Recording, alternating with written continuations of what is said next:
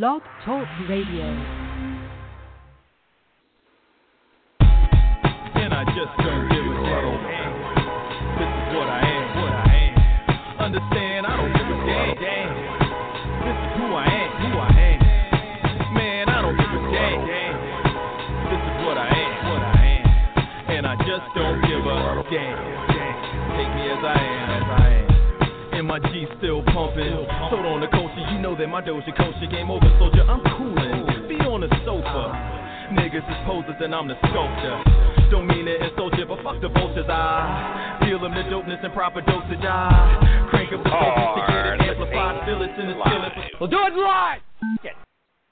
That is, unless you're not listening live. This is the Pro Wrestling Torch East Coast Cast. It is Wednesday, June 13th, 2018. I'm your host, Travis Bryant. Hosting right alongside of me is my main man, Cameron Hawkins. What's going on, man? Here and ready for action. Cam, what's happening? Yeah, no, I'm good. How are things? Things are well. Good to hear. We've got a pay-per-view coming up this Sunday. We've got a takeover this Saturday. We've got Punk UFC results and resulting like internet assholery. But that's typical. You know, you would kind of expect that, but you know, little twist, a little extra to that story we'll get to. Probably get to that right up top, actually. So let me go ahead and get right to things. Let me give out all the pertinent information for you guys to get in contact with us all kinds of ways, so there is no excuse. First way, hit us up on the Constellation lines. You can give us a call at 347-202-0103. Once again, that's 347-202-0103.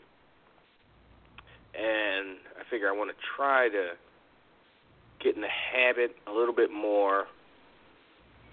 I think of it as a bombardment, but, you know, whatever. Or you can leave us a voicemail. I'll combine the two talky ones. So hit us up on the Constellation lines. Talk to us live at 347-202-0103. Or leave us a voicemail. Any time of the week, we'll play it live on air. Hit us up, 415-787-5229. 415-787-5229. So, yeah, those are the ways to get at us verbally. You can find us, find the show on Twitter at East Coast Cast, twitter.com/East Coast Cast. You can find my personal Twitter at TravLord, and you can find Cam at Seahawk. That's CEE Hawk. All kinds of conversation going on those Twitters, especially the show and Cam's. To be honest. So yes, get at us on the tweets and Facebook. That's the last bastion of Get At It. Find us on Facebook at facebook.com/PWTorch East Coast Cast. Like the page, tag your pals in it, let them know about the show and that on that forum. So do that. Spread the love. Spread the. Are we a movement? I think we're just a show and a couple of dudes. So do those things. Time to get serious. Cam, headline time, poll results. Where we starting? Yeah, I think everything's kind of revolving around Money in the Bank. I think that's the big thing. I kind of think as Money in the Bank is the big event between WrestleMania and SummerSlam now, based on things that have happened at Money in the Bank over the last 10 or so years. And especially how Money in the Bank is always going to create a future WWE title match. In this case, at least two, being that there's a men and women's Money in the Bank. And so all our polls are kind of ending. Some are still going if you guys want to jump in the last minute. But yeah, the first one we had was about the singles match at TakeOver Chicago, who will win between Ricochet and the Velveteen Dream. 67% say Ricochet, but 33% Velveteen Dream. And we'll just kind of run down that thread. Would you like to use? Hold up, Cam. I have ulterior motives, but also like a real kind of just. Do you want to use this as the predictions for TakeOver, the main matches at TakeOver, and? I mean, we can. And that'll be like, because you never vote, so it'll be like, yeah, we got Cam on the record. Yeah, we can kind of tackle them one by one. I think that it's not the same scale. It doesn't exist in a vacuum. But I do feel like Velveteen Dream can just lose every match and still get his heat back at this point. I disagree. And Ricochet hasn't had a big singles match yet, so it does seem to me I'd go along with the poll that Ricochet would win. Yeah, I was in the 33%, the one-third that voted for Velveteen, strictly because I haven't seen the man win in months. Yeah. It's for sure not a big match, not a featured match. Interesting thing, I was in a Facebook group, and people were saying how they've had, like, some negative experiences in meeting Velveteen Dream. Mm. And, like, he was the nicest kid in the world when I met him. He was so nice. Like, just... Oh, yeah, you did that. Nice. Yeah, he was like a kid, because it's like... I don't know. I think he might be one of those people who is, like, in character because he was dressed in character. But I think it's the energy you give him. You know what I mean? Like, and there also weren't people around. Like, it's basically me, him, and the concessions people in the whole building. Like, at that point, because we got in early, So, like, it could be that. But he was, like, a nice 24-year-old kid. Like, I don't know. I hate that people had bad experiences. I just thought he was the sweetest kid. Yeah. So the second poll was for the street fight between Ciampa and Gargano. 58% said Ciampa. 42% said Gargano. I'm kind of torn on this because it seems to be this thing where Gargano's going to go too far in the match, and I don't even know if it's a double turn thing, but I think Gargano's going to win, but it's just going to be, like, despicable. Well, if you've been keeping up on NXT, that's kind of what they've been pushing. Like, Tommaso's basically like... Yeah, no, I get it. What's her face is looking like, hey, Johnny, that's a little much. Like, but the idea that they could come out of that match in Chicago, I don't think the place has a ton to do with it, but in Chicago, and we're going to be talking next week about heel Johnny Gargano and babyface Tommaso Ciampa, is absolutely, I think, for so many reasons, like wrong, ridiculous, just no, and I just don't see how you would have to go so far, and no. That's wow. Is that your just personal kind of thing, or is that something that's like been talked about in various places? I have not heard that anywhere else. Yeah. Oh, okay. But yeah, it would. I mean, conventional wisdom says that like Ciampa has to win something, in this thing.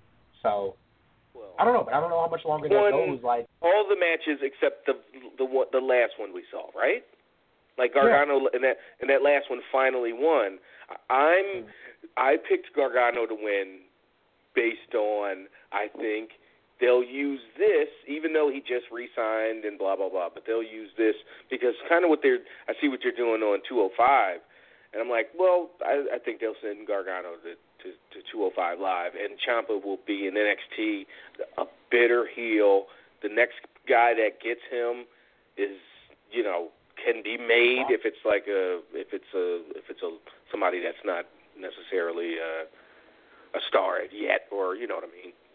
So I just think the better use is for Gargano to go up to 205 Live and Ciampa to be there as the bitter heel, and Johnny's on star babyface on 205 that they've never really like, had. I feel like everything else, Trav, like I think we're going to agree on, but I feel like everything else kind of holds serve. I think that Aleister Black retains. I think that Shayna Baszler retains. I think that Undisputed Era retains. Like, even though I like the Oney Lorcan and Danny Burch stuff, they're really good in the ring, and there have been some really good matches out of that, and having Pete Dunne figure in is cool. I just think the titles hold serve, especially Aleister Black, Lars Sullivan. Like, maybe you can run that out again, but that's literally the third or fourth biggest deal on the card, and that's not a bad thing. But it's just like, I don't see it. And that was an awesome little build. The way, like, holy shit, he just caught his. That was really cool. He just caught his kick like that. He just well, what has Aleister got? Like, because that kind of was, yeah. So it's an interesting, it's an interesting. Can the champ overcome this big obstacle? But it's fine because it's like, second or third from the top, at least feeling where it'll be positioned actually come Saturday. Obviously, it's still up in the air, but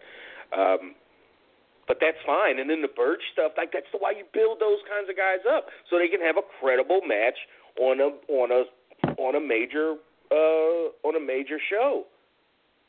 They're not going to win, but they're going to have a damn good match, and they're going to make the champions, the guys who are really the stars, really look amazing and all that stuff. Like, that's how it should be. And every now and then, like, a Burch and Orkin will get a win in that situation and be made, or they'll attempt to, So, like, that's why you do it. That's why Titus O'Neil, should have, when he was hot with the sweat rag comment or whatever it was, dish rag comment, like, protect him, build him up for a month, and then put him against John Cena or CM Punk or whoever's the damn champion. Like, what's wrong with that? A one-off. But, yeah, they don't. That's main roster shit, and, yeah. All right, so speaking of the main roster, because Twitter allows 4 options, it's kind of fitting. I said which Raw superstar is most likely to win the women's Money in the Bank. 19% Sasha Banks, 25% Alexa Bliss, 26% Ember Moon, and 30% Natalya. And we'll go ahead to the SmackDown one. Titus poll? Sorry. Yeah. I think that was, by far. Good things about the later in the Corey Graves stuff, but as far as matches go, that's like toss-up. Four-way toss-up. Ember Moon, man. Like, a real salute to her and what she's done since she's been on the main roster. Like, she What's really. What's that say about Sasha Banks? I just think that it says people know what Sasha Banks can do. They know that her in-ring ability is always going to have her around the title anyway, so maybe this isn't something that she necessarily needs. And her star power. I think that's really what it is. And her in-ring, but that's all wrapped up in her being a star, so, yeah. I think Natalya is the logical choice with her relationship with Nia Jax and Ronda Rousey especially. I think it makes sense storyline-wise why she would win it. And you can get face Natalya, you can get heel Natalya. She can do both. But you're assuming, which I'm not, and we'll get to it later shortly, I should say, about that Ronda's going to win the Raw Women's Championship. Mm-hmm. On the SmackDown side, is that a giveaway? If that women's Money in the Bank is before or even after? I mean, even if Ronda wins or Nia retains, going into that money, that takes Natalia's shots one way or the other, depending on the outcome. So, I lean towards yes. I would. On the SmackDown women's side, 4% said Naomi, 20% Lana, 23% Charlotte, and 53% Becky Lynch. People think it's finally Becky Lynch's time. Like, I don't know how much more we need to get into that. They think they think if somebody on SmackDown is going to win it, it's Becky Lynch. They thought she was going to win the first one twice. So that's. I went with Becky Lynch personally. It seems to it seems, and that's a great attribute to have, that you're for an entire year straight in every major, whether it was the Women's Rumble or the Women's Battle, the WrestleMania Battle Royal, or the last two, or the last and the upcoming Women's Money in the Banks. She's been like that. She's gotten that kind of support from people. People that go like me, that go, she's due. Like, that's a tremendous attribute to have as a character, especially in this genre. Like, she's due, or he's due. He can at any moment they could fire him up, fire her up. So yeah, I really do hope so. That sucks for Naomi that Lana's getting 5 times the percentage points than she is. And I think it's horrible. I don't think Lana should be in the match. And not that she shouldn't be in the match. I mean, depth is an issue, but damn, 20%. But Naomi's Naomi's consistent baby face. Naomi's been women's champion for an extended period of time. Like, it doesn't. She does really not have sense. at any given time. She's due. Yeah, part of her aura. Exactly. So on the men's side, I thought the Raw poll was really interesting. 5% say Bobby Roode, 21% Finn Balor, 36% Kevin Owens, 38% Braun Strowman. And I think that says just so much about – it says a lot about Bobby Roode, bless his heart, but it says a lot about Kevin Owens. This was exactly how I would have thought this poll would have shaken out. Like, Finn's going to get his 20 to 25%, and then Braun and Owens are going to split the real stuff. And I voted for Owens. Like, it's just fit for him for that gimmick. If he brings the suit back, that would with the briefcase, that'd be great. But it's just set up for him. Like, Braun's not the guy. Are we really going to see Braun? Well, or Braun could, Brock's not there. I was going to say he could do a Kane and win and cash in the same night, but I just don't think the champion would have to be there. Champion would have to show up. And then on the SmackDown side, 10% Rusev, 11% the New Day representative, 35% The Miz, 44% Samoa Joe. And I like Samoa Joe as a pick and in that role because, whereas The Miz winning it is The Miz waiting for your very lowest moment to cash in, Samoa Joe's stalking you the whole time, telling you he's coming. It's just the way you put different personalities as a spin on that. But, I think that Rusev's definitely going to get great reaction, but I think Samoa Joe is going to be probably the crowd favorite in that match. It's going to be something to see. But, if my money was on it, he'd be the guy I go with. Yeah, Joe's who I went with. I just think the Miz type story has been told so many times with this Money in the Bank, with 16 or 20 of them, however many there has been. It's been told. The stalking angle where somebody's just badass enough to want to let you know, I'm going to be hiding in the bushes. I'm going to be stalking you like a like a predator. All that whole thing is way fresher, way more fitting. Obviously, it just works a lot better. So, up next, what we alluded to earlier, I asked people what they thought, who would win the Raw Women's Championship match, and I thought it was important, given the nature of the match, given how fast it came about, and the participants, that we had pretty specific options. So 6% said that Nia Jax is going to win the championship match without a title change, so by DQ. 7% say Nia Jax is going to win outright. 33% say Ronda Rousey is going to win outright, and 54% say say Ronda Rousey is going to win with no title change. I do think that, the no title change option on either side, we can kind of lump those together, and I don't know how different the results would be. Like 60% say there's not going to be a title change. I think that's the important thing to come out of this.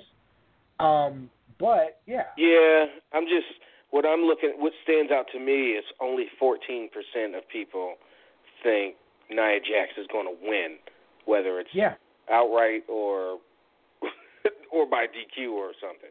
Like Ronda gets herself DQ'd, or maybe Natty causes it, whatever. So that's just keeping an eye on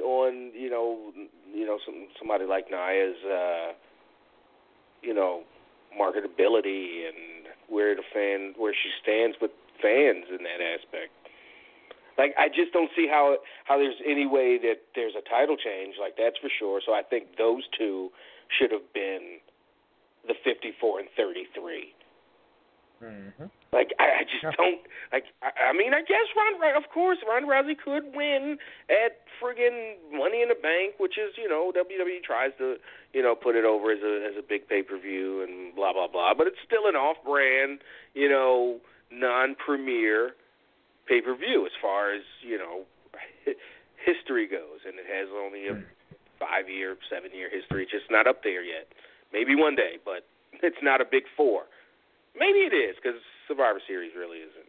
But anyway, I just think SummerSlam, or if this was a WrestleMania, obviously, or something like that, coming up, and she had been around longer, I just don't think her first singles match, or maybe that's exactly why she'd win it, and that would be. But again, why would you want to waste that? ESPN, I guess they figure, well, ESPN and those types aren't covering, football's not kicked in yet, basketball's over, hockey's over, baseball's still in the doldrums of summer kind of thing. Maybe they're like, we could get the coverage and we can, but yeah, you could also get it when it's bigger at WrestleMania and blah, blah, blah, and more eyes. And I just don't think Ronda's going to win, but we'll see. Okay. So, the next thing, Saturday night, CM Punk had his second UFC fight. Lost it by decision, 30-26. If you watch the fight, I'm no combat sports expert, but I do have two eyes, and I have watched an event or two. I'd say, man, for about 2 minutes, he looked competent, and the rest of the fight he did not. And none of that's a shot. I think that there are some real parallels between things CM Punk has said about part-time wrestlers and CM Punk's performance in the UFC. Just really looked outclassed and didn't like he belonged. And, so I asked, what are your feelings? What's closer to your feelings towards CM Punk's UFC tenure? 70% said salute for trying. 30% said he took someone's spot. I usually don't look at these polls and say, well, somebody's being disingenuous. I firmly believe people are being disingenuous, or at least hypocritical with how they responded to this, because I think that it's not the same credit that they gave a Rock or give a Brock Lesnar. I just don't, because I hear how they talk about things like this.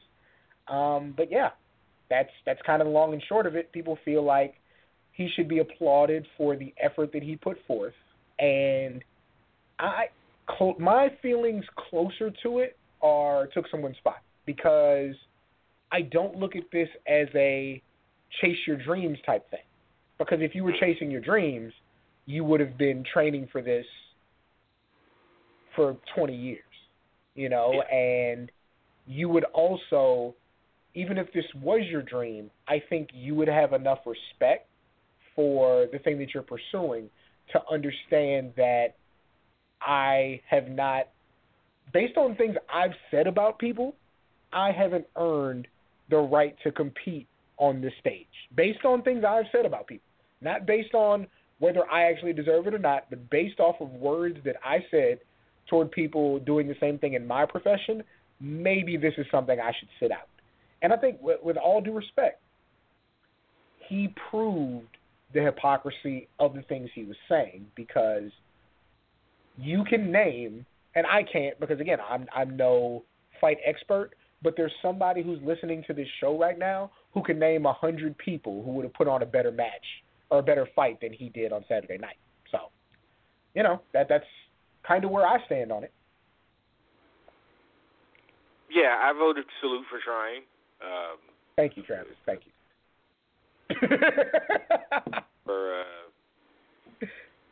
I don't. But you also, I'll say this: as you continue, you also don't talk about people like Rock taking someone's spot on WrestleMania. So. Oh no, and I'm about to use the same rationale.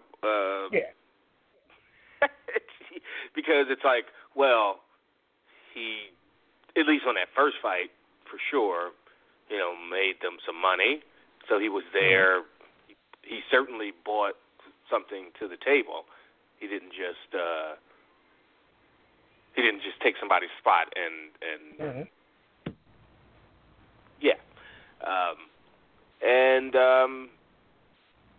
Someone was willing to pay him and put him on a show.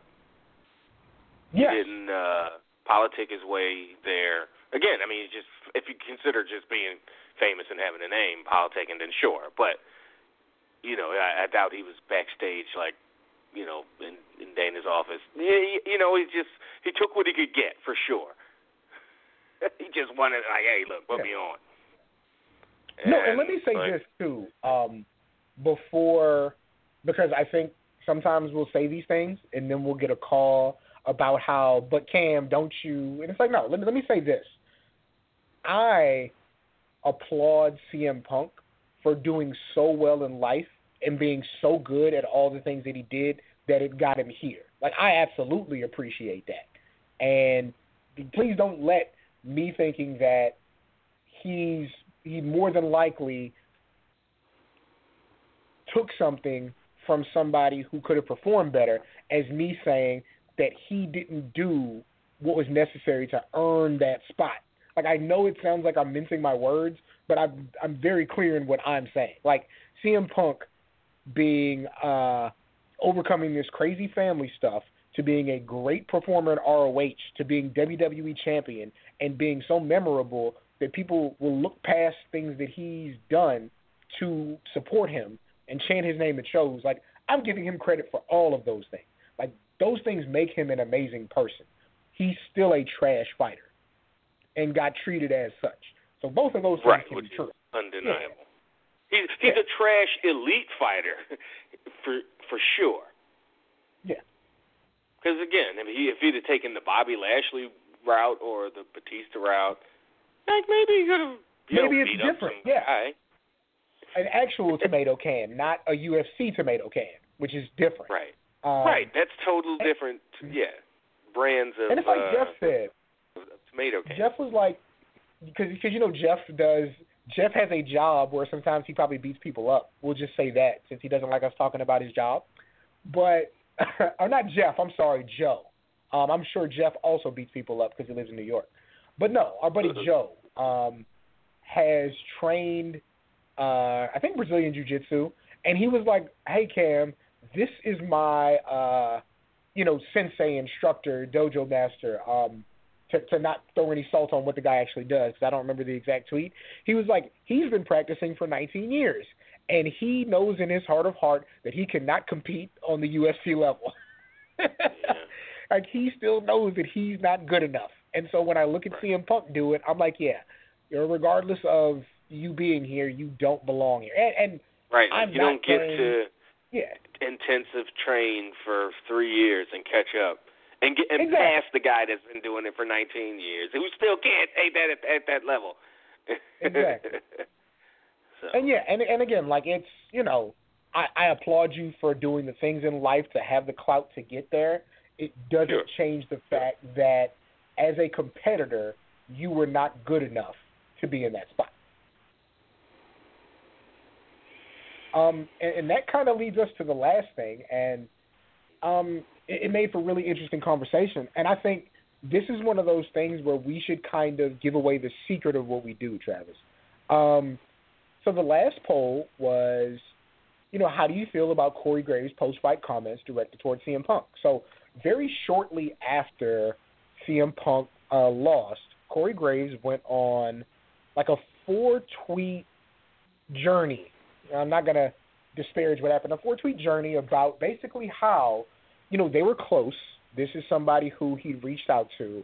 And basically CM Punk made a point to cut ties with people. And if I'm to be clear, it went so far as to say either leave WWE or we're not going to be friends.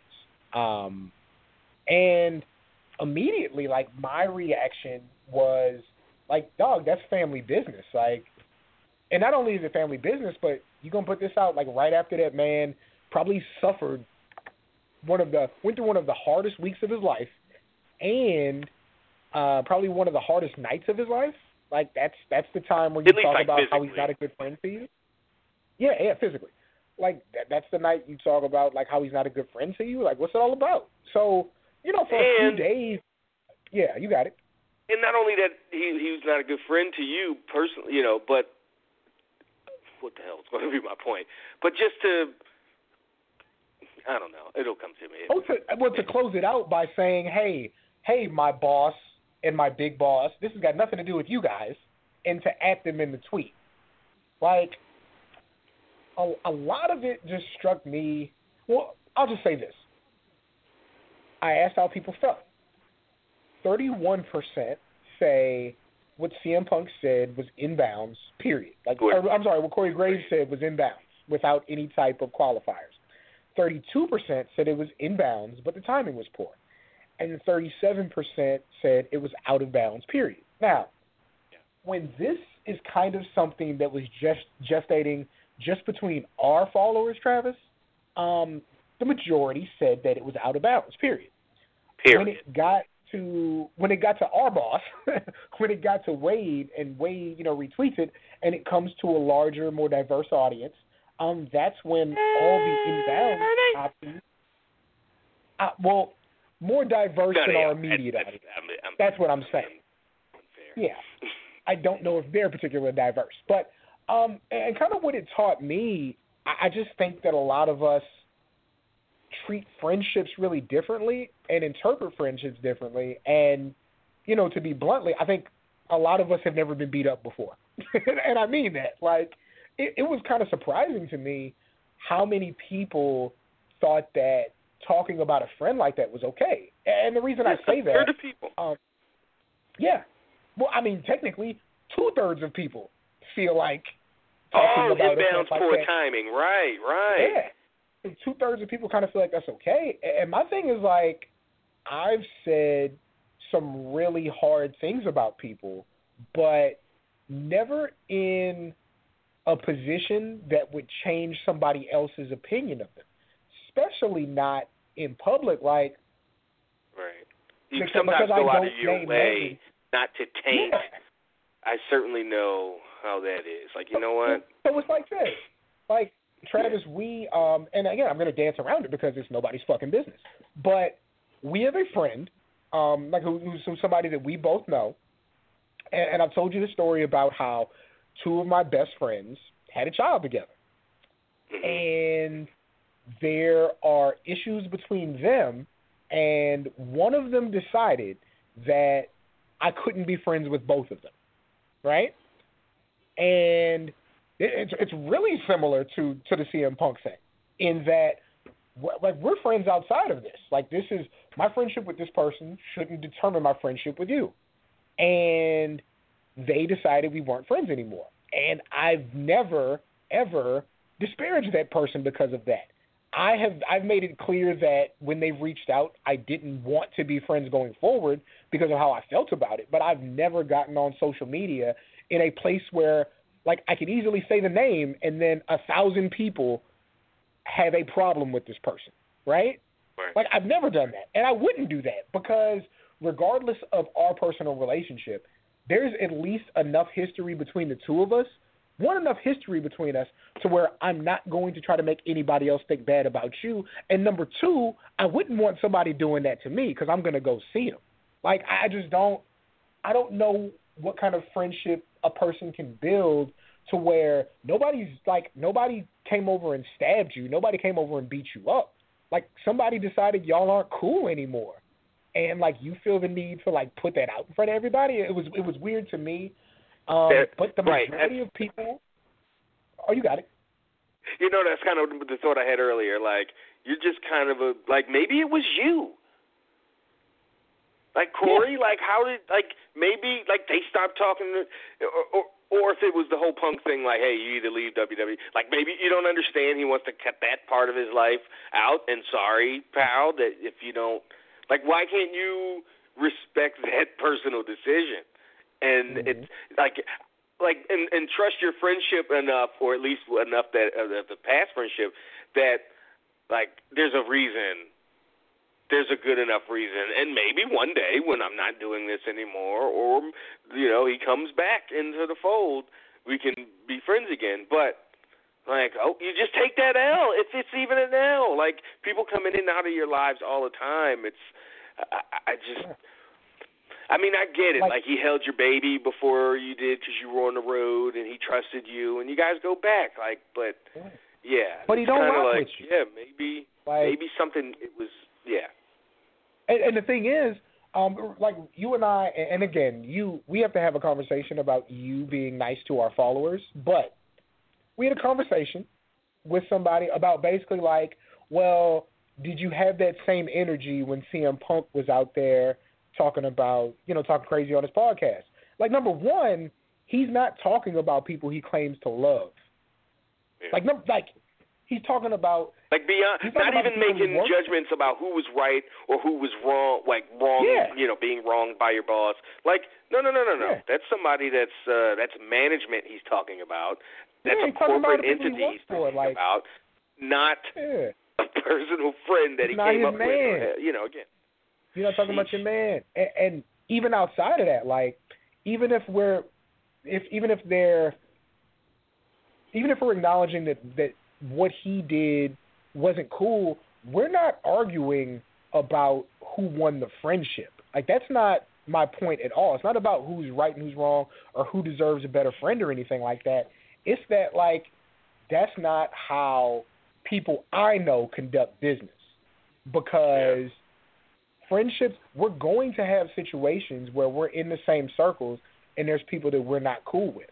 That's just how it works because everybody's personality doesn't mesh. But, like we was talking to our man Craig, and I love Craig to death, and I think that he was not misinterpreting what I was saying, but he had an energy to it that I didn't because we've been through different things. And my whole thing was like, look, I'm not telling you how to react to things like this. What I'm saying is that doesn't cut it in my circle. Like, we can't rock if that's how you are because that tells me all it's going to take is a bad day, then I'm public enemy number one. Like, people grow apart. It's not for you to try to ruin other relationships that I have because I believe Corey Graves to be an intelligent person. He's certainly a snarky person, and those things typically go hand in hand. So he knows. But we also know he's a shill and will do things to, right or wrong, rightly or wrongly, to get ahead professionally. And if coming off like a little fucking snitch, bitch-ass little, corporate boy is going to endear him to the boss, that there might be, I think we have to allow, there might be room for that. Yeah. But, hey, but seriously, though, if we're to believe what Corey Graves tweeted, doesn't that make CM Punk right all along? Oh, for sure. You got to leave him to be my friend. Yeah. Like, I can't, as long as you rock with him, rock with you in that environment because I know you're compromised. What you're going to have to do and say. Like, and that's kind of the crazy part to me. Like, it's a self-fulfilling prophecy. Like, he told you if you rock with them people, he can't be cool with you. And now because you rock with them people, y'all aren't cool. Like, it's the whole thing's wild to me. Like, I hope people understand. I can simultaneously say I take issue with CM Punk trying to compete in UFC, and I also take issue with that man clowning his former man at his lowest point, probably professionally. You know, and it wasn't even. He didn't even stop at, ha ha, you lost, which is mostly what the internet, does in those situations. Yeah. It was. He could have put a crying Jordan on that man and been good. Mhm. But nah, you don't love me, and let me put that through 1,000 or 1,120 characters real quick. Like it's wild, corny, and like I don't know. I'm certainly no social media expert. I definitely say things that get me in trouble and start fights and have people thinking that I'm wild confrontational. But you've never heard me come at the neck of anybody I love or have ever claimed to love. It just I don't get it. I don't understand that energy, and you're making yourself look crazy out here. I really feel like that. Yep. All right, let's open this thing up to some folks. Again, hit us up on the Constellation lines, 347-202-0103. Let's start things off by heading out west. And let's talk to, 27-year Pro Wrestling Torch newsletter and VIP subscriber, Brian from Phoenix. Brian, what's happening, man? Hey, Trav. Hey, Cam. Trav, thanks for having me on really early. I really appreciate it. Yeah, no problem. Hey, I'm going to divert from what I was going to talk about, because, Cam, what you were just saying brought up something that happened to me several years ago. So, you know how I'm a nice guy, do my thing out here in Phoenix. But several years ago, I still have my best friend, Jay. And him and I don't make friends very easy is the part I'm going to say to this part. I don't have a ton of friends out here in Arizona. But I met this guy. We both were in the Air Force. His name was Jay. And for some reason or another, we just clicked right away. So this guy was like my brother. And, of course, what happened? A woman would come between us, right? And it's all my fault. Even, back then I even knew it was my fault. The woman came between us, and, we had a pretty good circle of friends that we all hung around with.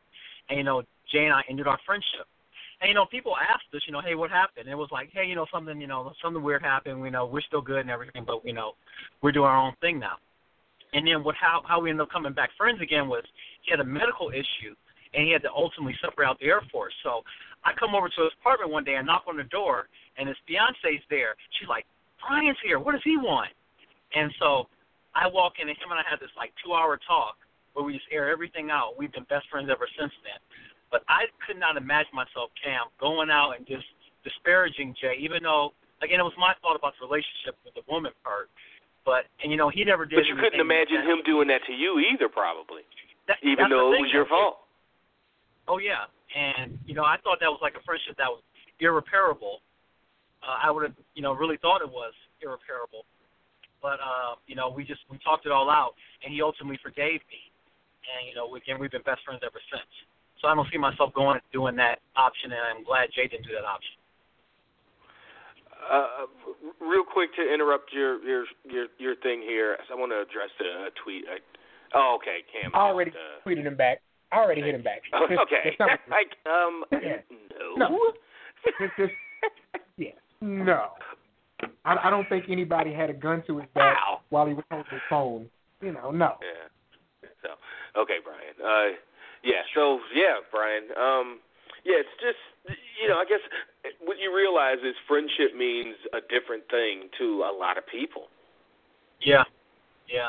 And even people who I've had fleeting friendships with, whether we were really good friends for a year or two, or associates kind of in a way for 6 months. I just wouldn't. I wouldn't think to then be like a scumbag publicly about them. Again, if we're dealing with just petty stuff, if they did something to my sister or, some real shit, then, yeah, I want people to know, hey, he's an abuser or he's a, kid toucher or whatever, of course. But if it's just petty, like, normal human interaction, that's just, why try to taint the entire public's, and then you come across, again, to half the people you got to know as a bitch ass. Yeah, and if anything, I'm sorry, go ahead, Cam. No, you got it, Brian. It's all you. Okay, and if there's any defense for Corey Graves, maybe for him it's cathartic to finally get that off his chest. And some people like doing things publicly. I just could not see myself doing it that way, given all those same situations. Yeah, and Brian, that's what I also want to say too. Like, I definitely understand we didn't all come up the same, and so like it's not wrong to think that what he did was in bounds. Like, I don't think it's wrong. But what I think is that if you can do something like that, I do question how much you value friendship. Because, like, it's such an indictment on somebody who didn't do anything to you directly. Like, somebody was telling me earlier, so my family member who burned my house down, I can't air them out in public. I'm like, no. Not only can you air them out in public, you can air them out to the police as well. Like, this is different. Why are you pretending not to give context? Like, what the fuck, people? Please air them out. Like, I want to know the people who are burning houses down. I feel like that's something I should know. That's like actual public safety. It should be on the community bulletin. You don't talk to me because of who I work for. Like, nah, like that's corny. It's corny on both of y'all's parts, probably, but you're extending the corniness. Like, just boy, like, it's just, there are really, like, I hate when people in relationships, like, you break up with your girl, and they're like, yo, be the better person, and, like, you see her out here, she out here with her new man all on social media looking happy, but you're not 20 years old anymore. Like, you're a grown man with a family, dog. Like, you can't wear them tight suits and cross your fingers like that when you thinking, and then carry yourself like a cornball. Like, it don't match up. That's probably my issue. It doesn't match up. Like, the person you portray and the person we saw, if one of those are real great, like, if you're nothing wrong with being an emotional person. Like, I have emotional outbursts too, but like, not like that. I couldn't imagine airing somebody out who didn't cause physical harm or financial loss strongly to me. And not even financial loss. I've been broke before. Like, I don't know. I'm not gonna get worked up, man. The whole thing is crazy. So we'll get off the emotional Coast Cast now. There's another new one. Emotional Coast Cast. You better chill out on me, dog. No, but when you were talking, Cam, we were saying all that stuff earlier. Again, I was just thinking about me and Jay, and going through that whole thing. So, to turn it back to wrestling, and both of these topics are going to be about the New Day. And Cam, I was going to ask you to do a poll question about this, but you had 9, so you didn't need to do another one, or 11. I feel like you're on my head right now, Brian. I feel like you're on my head a little bit, man. No. So first thing about, I heard some complaints yesterday or last night I should say, about how did the New Day get pancakes inside of the Money in the Bank briefcase, and how they know Miz was going to open it up. And I'll take a little creative license with you. You can stretch it pretty far. I'll take some creative license. I told a friend of mine, I said, maybe those pancakes been in there for weeks, for all we know. You never know how long they've been in there. They might not be fresh pancakes. Wow. But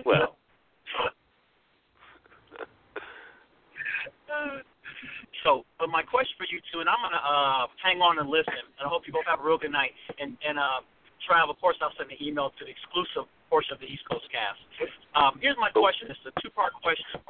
And Cam, I was going to float this out as a poll question, but who do you think, for New Day, who do you think will be the member that's in the Money in the Bank, and who do you think should be? So, like, who would you pick, given that you had the book, or who do you think WWE is actually? So, who should be and who would be? And I'll hang on and listen, guys. Thanks a lot for having me on early, Trav. And Cam, have a real good night, and I'll talk to you and Rich later. Thanks a lot. Thanks, Brian. Brian from Phoenix, everybody. Who would you have? Who's your pick out of the 3? Travis, is Kevin Owens a power wrestler?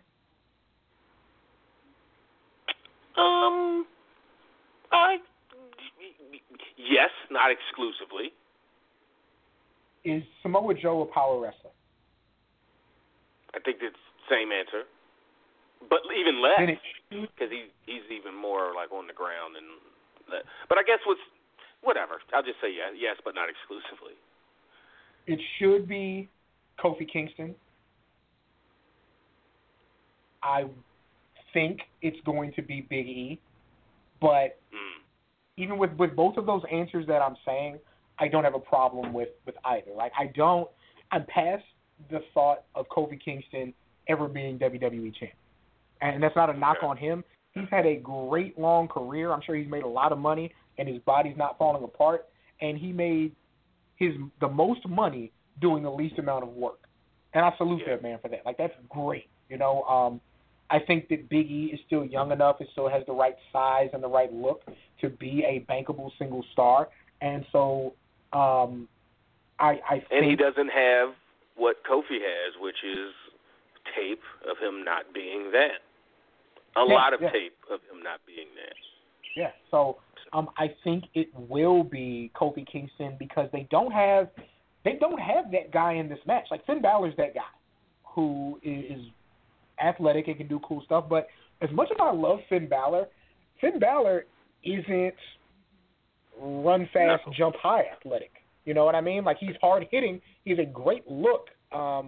He's credible in the ring, but he's not Shelton Benjamin. Kofi Kingston is that, and he adds that to the match. And this match, although it has a lot of good acts, it has Bobby Roode, it has The Miz, guys who are not necessarily built for ladder matches. Samoa Joe's not. Kevin Owens isn't, as much as I like them. So they need somebody in there to create. Yeah, 10 years ago, sure. Joe and Owens might be in a different, just because of what they did on the Indies and TNA, how they wrestled. You'd be like, oh hell yeah, I'd love to see Joe and Steen in a ladder match. But these days, what they do at their 10 years later, and they shouldn't be those ladder match style type guys either. So I'm certainly not complaining. Yeah, so I think it'll be. I think it will be Kofi Kingston. I would like for it to be Big E just to see him get the Money in the Bank and have that shot. But yeah. Now play it out even further. Say it's Kofi, or if it's Big E and they win. How do you see that going in the next 2 to 12 months? I think that's a straight up challenge, though. Like, I don't think there's ever a surprise. I think they announce when it's going to be, where it's going to be, and they build to that. Like SummerSlam, AJ, it's me and you, and they spend the next, month and a half building up the credibility of that guy, why he deserves a title shot, why this is a big deal, and they go from there. But if it's Kofi, they have, because you have Big E, no matter like what, like Big E can be in 6 months, in a year, in 2 years, 3 years, he can be like, you can put him in a main event spot and give him a gimmick, whatever. But Kofi, this would be the perfect time where you could actually take that time and actually build him. You ain't got to put the title on him. But again, just like what I was talking about with Birch and Orkin, like, build people up, not with the intention of that they're not going to win. Like, nobody says they have to win. Everybody that gets built up, they don't always have to. It doesn't have to pay off. You can do a big fancy vignette or video package for a guy or woman, and then they lose. Like, that's fine. So, Kofi getting it and then spending the next 6 weeks on TV. Again, building up Kofi, you give him, like, big wins and leading up to AJ, and then he loses in super respectable, competitive fashion. And then you've got yourself a friggin' upper tier, got another singles guy, or at least whatever. Okay. I'm just... And I think that's, like, as far as if you're equipped to tell a good story, Kofi Kingston being that guy for all those years with the big spots but never the big moment. I think that's a great story to tell. You have New Day hyping him up. You look at that table for three, how they treated him like, not like an elder statesman, but like the big brother who did all this cool stuff that they saw for years. Like, that's a great story to tell. It's a great feel-good story, a great face-versus-face matchup. There's a lot to that. I don't think – the cool thing about the SmackDown side is I don't think anybody needs Money in the Bank. You know what I mean? Like, there's a story with Miz and Bryan that's waiting out there to be told. Samoa Joe and Nakamura have a history. Samoa Joe, AJ Styles have a history. Like, there's always something for him to do. So you can do the same thing with New Day, just find a new MacGuffin, find a new, not the briefcase, but just something, I don't know, whatever. Yeah, the U.S. title is begging Rusev to come get it eventually. Like, there are things for everybody to do, but I think that there is a cool story to tell with the New Day. Specifically Kofi, hopefully Big E. Like, that's bankable. That you can make money off of. That can be important. All right, let's head back to the. What's your? I'm actually going to switch over as you do this. Okay, so let's go ahead and bring Kylan on. Up in Newark, Kylan, what's going on, man? Oh, gotta actually bring you on. How are you and Cam doing this week? Doing well. We're doing all right. As am I, guys. As am I. Good to hear. What's on your mind? So, my first question for this week is in regards to Jeff Hardy. Okay. Since I was particularly surprised by this,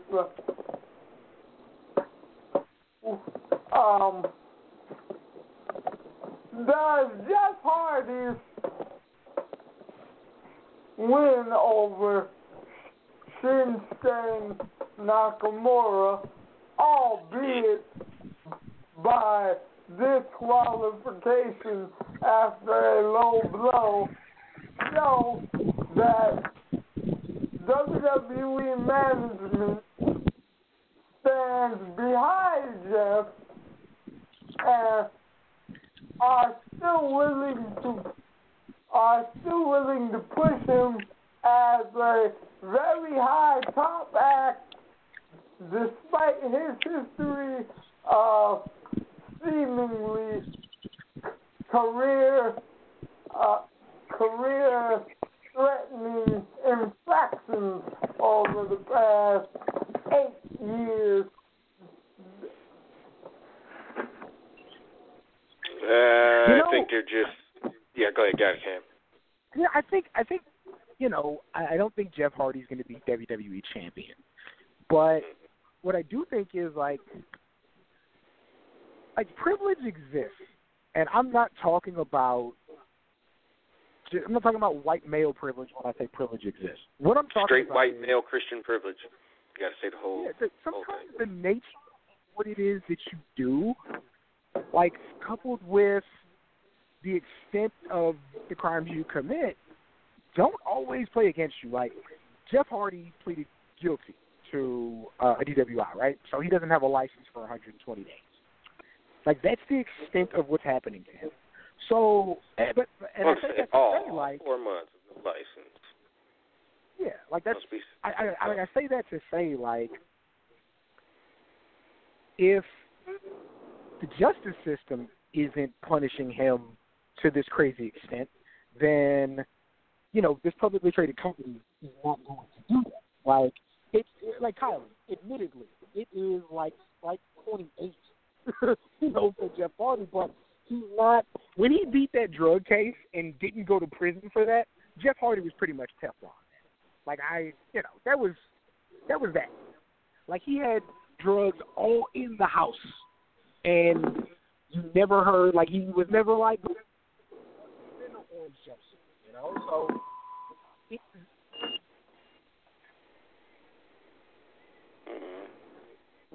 yeah. I no, still have to ask the question. It's a privilege of being a star, and now they can use, get the filter and the sad and the melancholy music when they're talking about, Jeff's made some bad decisions in his life, and, for their damn DVD or their, 24 special. So that certainly right. Plays a part of it. Like, oh, we can do something with this. Right. But he's a screw up, but not to any type of extent that, I guess, crimes just don't outweigh the potential benefits of a Jeff Hardy. Because remember, Travis, I tweeted like a couple of months ago how Jeff Hardy's greatest ability is to still look like Jeff Hardy. Like, it's a miracle with the things that Jeff Hardy's done to his body in the ring and out, that he still looks like Jeff Hardy. And he's always going to have that Jeff Hardy charisma. And he's going to give you trouble, but he's not like coming at management's neck about treating him right. Like, it's a different type of negativity that he brings, but it's something that a machine like WWE can work. And at least feel like they can. It's all been, for the most part, personal with Jeff. He's never, unless you consider like getting busted for, having hot piss, whatever happened in, during the CM Punk feud when Punk was like, I told y'all, like that, like unless you consider that costing the company money, he's cost TNA money. He's no-showed shows with them, but he's never done shit like that with WWE. Everything was on his time. His house blew up. His dog died. His meth got burnt up, or whatever the fuck happened. His car got smashed into a pole. Granted, he could have killed somebody's baby on some fucking road driving fucked up. But again, all the bad stuff happened to Jeff Hardy for the most part. He interrupted their booking schedule once back in 2009, and again, he's at a certain stature where he's like, well, he's made up for that and then some. And there was that one time his exotic monkey or whatever pet he had in his house got out. No. Bullshit. He didn't have a snake. He was fucking high. That's like the biggest fucking bullshit excuse. Like Jeff Hardy, the guy that jumps off a fucking, mountains with a dirt bike and has snakes in his house, is like, oh, one got loose and he was scared. He couldn't leave. He was just in that room for hours and missed his flight. No. He was seeing snakes and bugs crawling on his skin, maybe, because from a bender or some shit. Wow. But that story was always bullshit, Kylan. Well, I was adding to your point that things always happen to him. No. But that would have been the time when he actually cost TNA, because he didn't show up. Because he was, fucked up in some, whatever, in his trailer or whatever the fuck, somewhere. Seeing snakes. So he told him it was a snake. That's a bitch-ass excuse. It was a snake loose in my room. Like, okay, the room's big. Like, what the fuck? Was it a closet? Like, was he blocking? Was he just wrapped around the door handle, the doorknob? Like, you just... Wow. Couldn't you go around that motherfucker? Yeah, snake. But anyway, what else you got?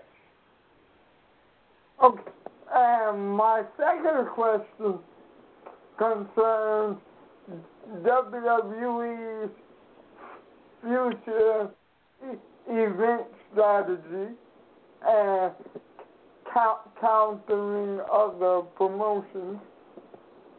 With New Japan continuing to further expand into the United States after the appointment of its new President Harold May, and apparently AAA and ROH running shows at Madison Square Garden in AAA's case in September, and Ring of Honor possibly running Madison Square Garden next year.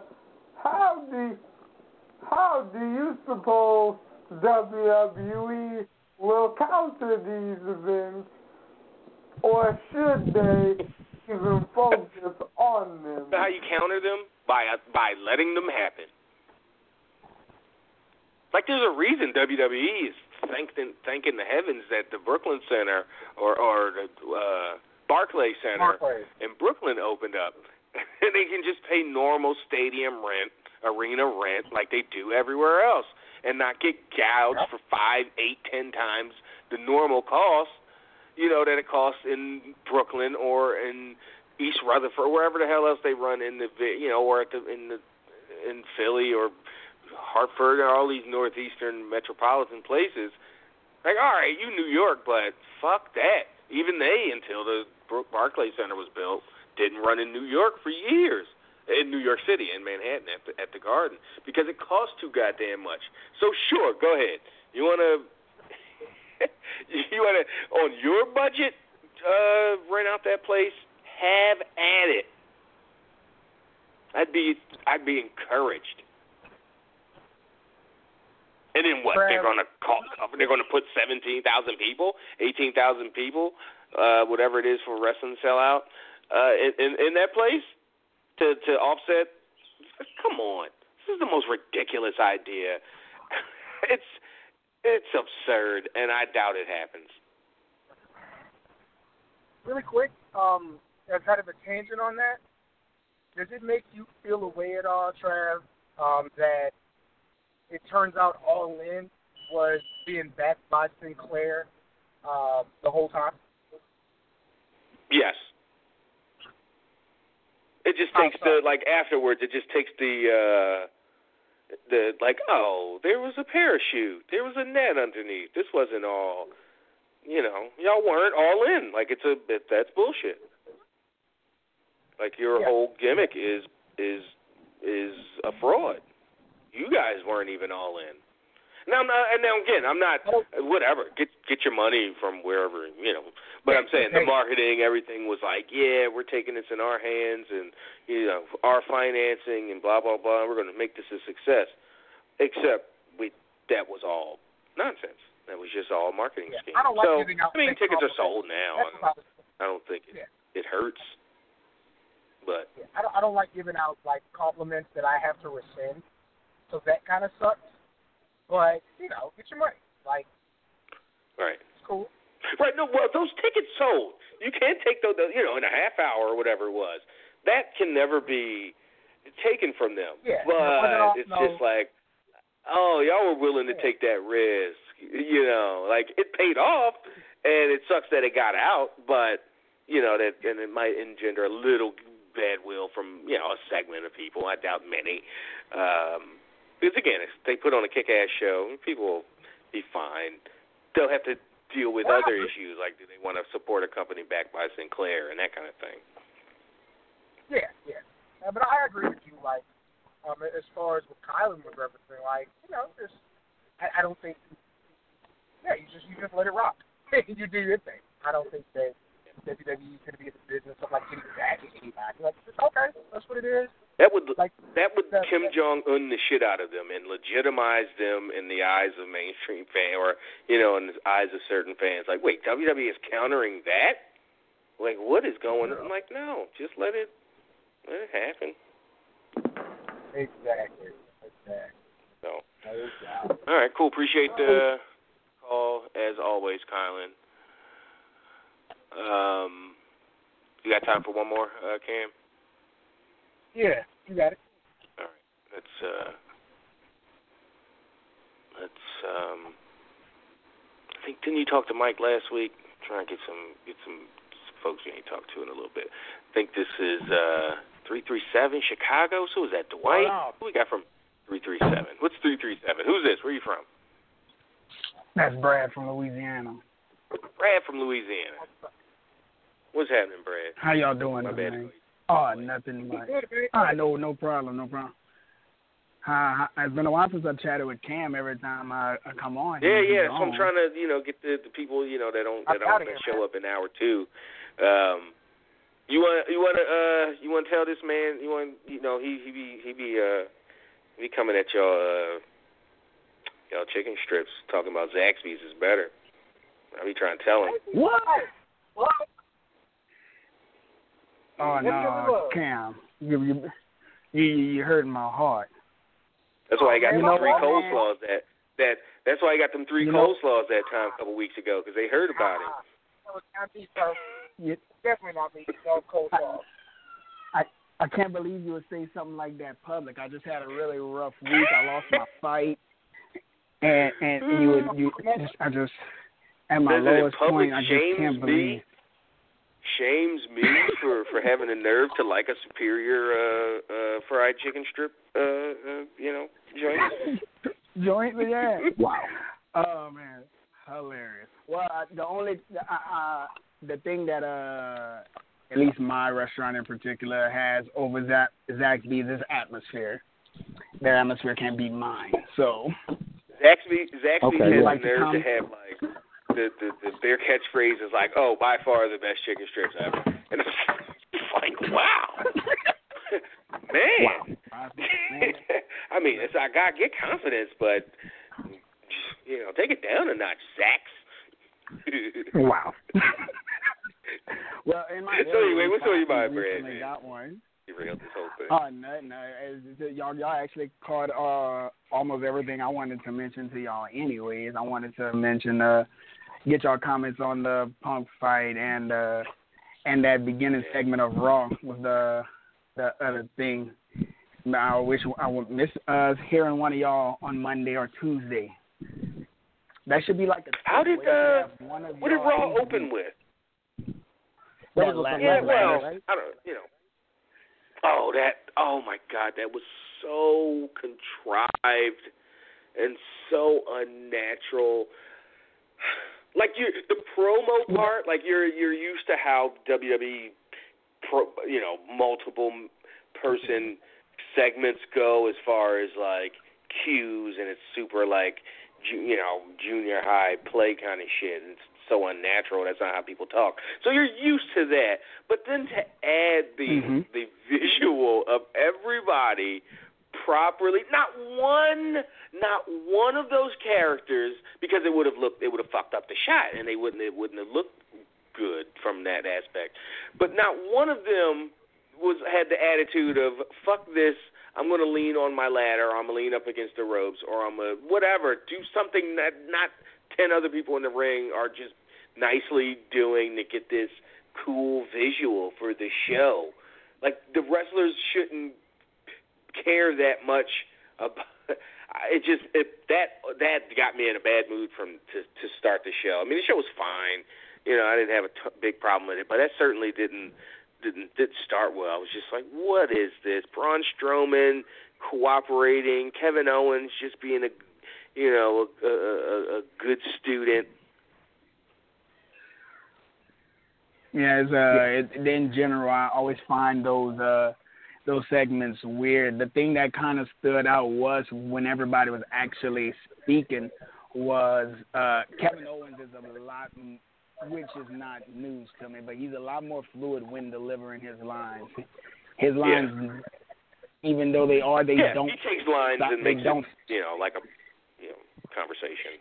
Yeah, like someone would say. Exactly. But I didn't like the mix of having the girls and the guys out there, because then Kevin Owens goes, yeah, let's talk about something that matters. Just rain over the girls' parade. Yeah, just like, totally nobody's listening. Money in the Bank.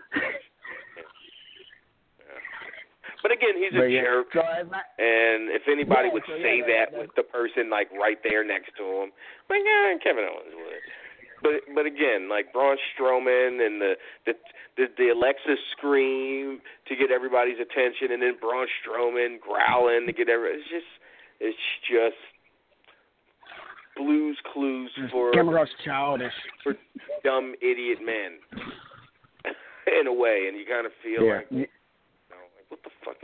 What do they think of me that they would, make this segment? Like, so, So yeah, and also the 3 matches on SmackDown. I thought those 3 first-time matches on SmackDown. I thought those it was kind of odd that they did 3 of them on the same night, and basically gave you cases of good, solid matches for the future. Bryan and Shelton, Hardy and Nakamura, and I can't remember the third one, but. Yeah, like I think those were perfect TV matches. I don't know if Bryan and Shelton are ever going to feud and face off at any kind of pay-per-view or anything ever. So that's absolutely, I think, the kind of match that SmackDown's like built for, and is the reason, and if Bryan had a list like who do I want to wrestle in the next year, I'm sure Shelton Benjamin was on there, and they had a good match. Yeah. Well, the only downside to it was it wasn't long enough, at least for me, because I was really enjoying the match, and then it ended. Short amount of time. Yeah, that was one of those things. I was like, man, I hate to say it, but I kind of wish we had this match on Raw where they had a smidge more time. But I would much rather take that short match and not get a bunch of extra nonsense instead. Yeah. But yeah, I enjoyed SmackDown more than Raw this week again. So I'm not certain what the deal is with the shows. They just, the creative on Raw is so bland. Yeah, but I'd rather a bland Raw than like a nonsensical or one. Like, I'd rather it be just kind of like run of the mill, not really exciting, because it can be bad in other ways, and that's the best way to be bad. If you're just boring and nothing really, well, hey, we got a really cool obstacle course. Don't forget that, Brad. Oh, that was actually I enjoyed that actually. I'm being facetious, and I'm kind of being serious. Like, I was like, Sammy sold it. Like, damn, it's like Bobby's going to be able to get under that thing. And then he did. Like, it wasn't nothing. And, he showed a little personality doing the pull-ups. Like, I thought of all the things that, even though it was a bullshit segment, that was the best thing that they've done feuding these two. Like, hey, Bobby got to show something. Sammy got to, get in a, little, dig before he gets that ass kicking at the pay-per-view. Like, hey, that wasn't too bad. It's just the context of what led up to it is, the fresh in your. Then he swings away on the rope was hilarious. That was awesome. Yeah, he's tremendous, and that's why he can lose to Bobby Lashley probably in dominating, fashion, and be just fine. And be obnoxious next week and still be cool. Yeah. Yep. Yeah, I think. Yep. Great. I think that with that match in particular, for those who haven't seen Bobby in a while, we finally get to see him in a one-on-one match. I think people are going to be impressed with how much better he's gotten over the years. Because I've seen a few of the matches he had in TNA, and I really was impressed with how far he had came. Yeah. And you know what I couldn't keep my eyes off? That hat never came off his head. Even during the beat down at the end, like, damn, they really about not apparently with this eyebrow thing that wasn't even a thing till last week. Y'all put me on. He had a do-rag line when that hat came off, I'm sure. So, it's ridiculous deep groove on his forehead. Like, that shit is just super on there. So, all right. That's all I got for y'all, man. Cool, all right, Brad. Brad. Take care, man. Y'all be. Thanks, man. right, let's get Mike on here. Mike, what's happening? What up? What's going on, my brothers? Just been listening, enjoying talks, conversations, and all that. Good.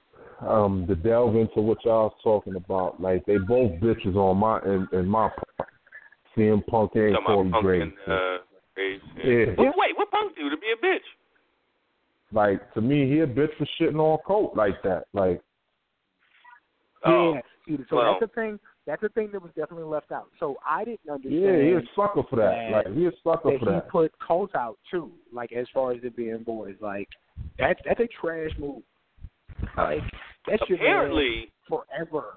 I don't know the full backstory of like how the timeline and how everything played out and who said what at what time and all that kind of the intricacies of. But listening to Brad and Bryant on or Britt and Bryant on Katie Vick a live show, they can't stand Colt. I don't know if it's just so they are letting their personal dislike for the guy cloud like what's happening, but they make it very clear that they're not fans of Cabana. So if they're being genuine, you know, and they're not just being, you know, not just being douchebags because they don't like a guy, they're being genuine. I have to assume, well, there's probably something to. Just like we said, we came to the thing with Corey. Like, well, he kind of like proved his point. Like, they can't be friends with you in this situation. And if Colt's just a hanger-on, kind of like those guys describe him as all kinds of, he all kinds of shit. So again, I don't really know how far they're going, but I think there might be something to or homies like that. Okay. Yeah, I mean that was his guy in the industry. That was his dude. You know what I'm saying? Like, and for him to flip out because he was backstage at a show when he thought it would have been detrimental to the trial and all that bullshit. Someone like to just isolate him and his dude. Like, I feel him like, and I listened to the whole interview that he did on Busted Open with LaGrecia and Bubba, and Bubba got right to the point. Like, all y'all friends. He said, he said, Colt, man, stop bullshitting me. Like, stop cutting corners. And Colt told him, like, our relationship is like yours and Taz. And he was like, oh, Bubba was like, you know, it's like, so it's fucked up, man. Yeah, no, it's crazy. You know what I mean? Like, so he definitely, like, and that's one thing I wanted to get across. Like, nothing I was saying was, like, in favor of CM Punk. It was in favor of how I think friendships are designed and built and maintained. You know, like, and not only to that, man, like the social media shit, like with Corey Graves, he's a sucker. And stop sucking so much corporate dick, like up there at in Titan Tower, because like I don't see how. I think is that just a trade off because he has to know that that's how he comes off. He embraces it. He used to have on his Twitter like the something of propaganda. Like, I understand I'm here to get their story across. Not reality necessarily, but their version of events or whatever. Right. So I'm wondering if I think he knows to, you know, how he's, you know, at least to a good part of the fan base, how he comes across, like just a corporate kind of, corporate kind of bitch ass. Yeah, they brainwashed him, man. He was like 2-3 years ago, homeboy was the most cutting edge, you know what I mean? Like, right, and then maybe he realized my checks will be bigger and way more consistent if I play the game. It happens all the time, Mike. Absolutely. We can not like it and we can call it out, but we have to acknowledge that it's not. That's exactly what I'm doing, Trav. Okay. I ain't telling boy don't go get your money, but at the same time, you know what I'm saying? Like, at the same time, you get called out for the money. Exactly. And people just have to rock with you because we understand what you're doing. You're still corny. Like, you're a whack dude for that. Like, be a real person. Like, stand on, you know what I mean? Stand on your beliefs. I'm out here chasing a couple bags, Trav, but that ain't gonna change. You know what I mean? Like, as high as I elevate and get up, like that's still not gonna change the person that, you know what I'm saying? Like I got strong beliefs and stand, you know, on values and things that was taught to me. My experiences from being fucking incarcerated in prison, you know what I'm saying? Like it's certain shit, like as a man, like I can't, you know what I'm saying? Like I can't fathom. Like for me, the gist of what I'm saying is get your money, all that good shit is fly, but like you could have kept that to yourself, Playboy. Like, if that's how you felt, why you ain't go visit that man? It really is the bottom line. You could still have all those feelings. They could be 10 times worse, but you could have really just kept that or handled that in house or however, or kept it to yourself or whatever. Yeah. That really is. There was no need to share that with the world.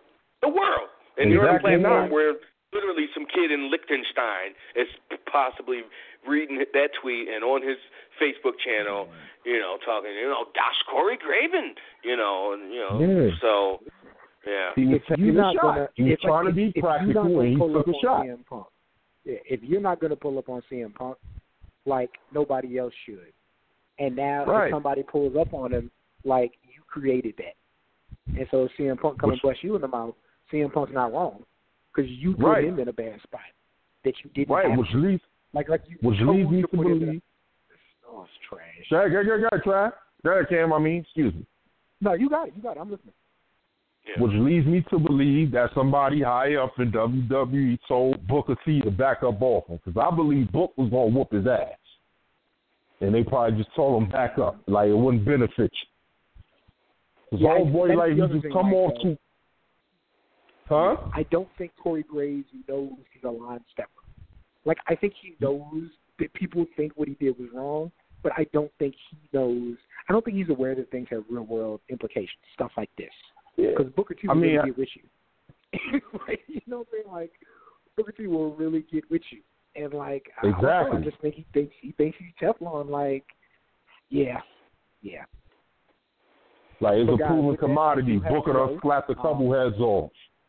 Yeah, I got to go. I will catch up with y'all, Mike. Always good talking to you. Trey, have a good rest of the show. Everybody else, I can't wait to hear the interesting things you have to say. Save a date, Cam, for me next Saturday. Sound good? No,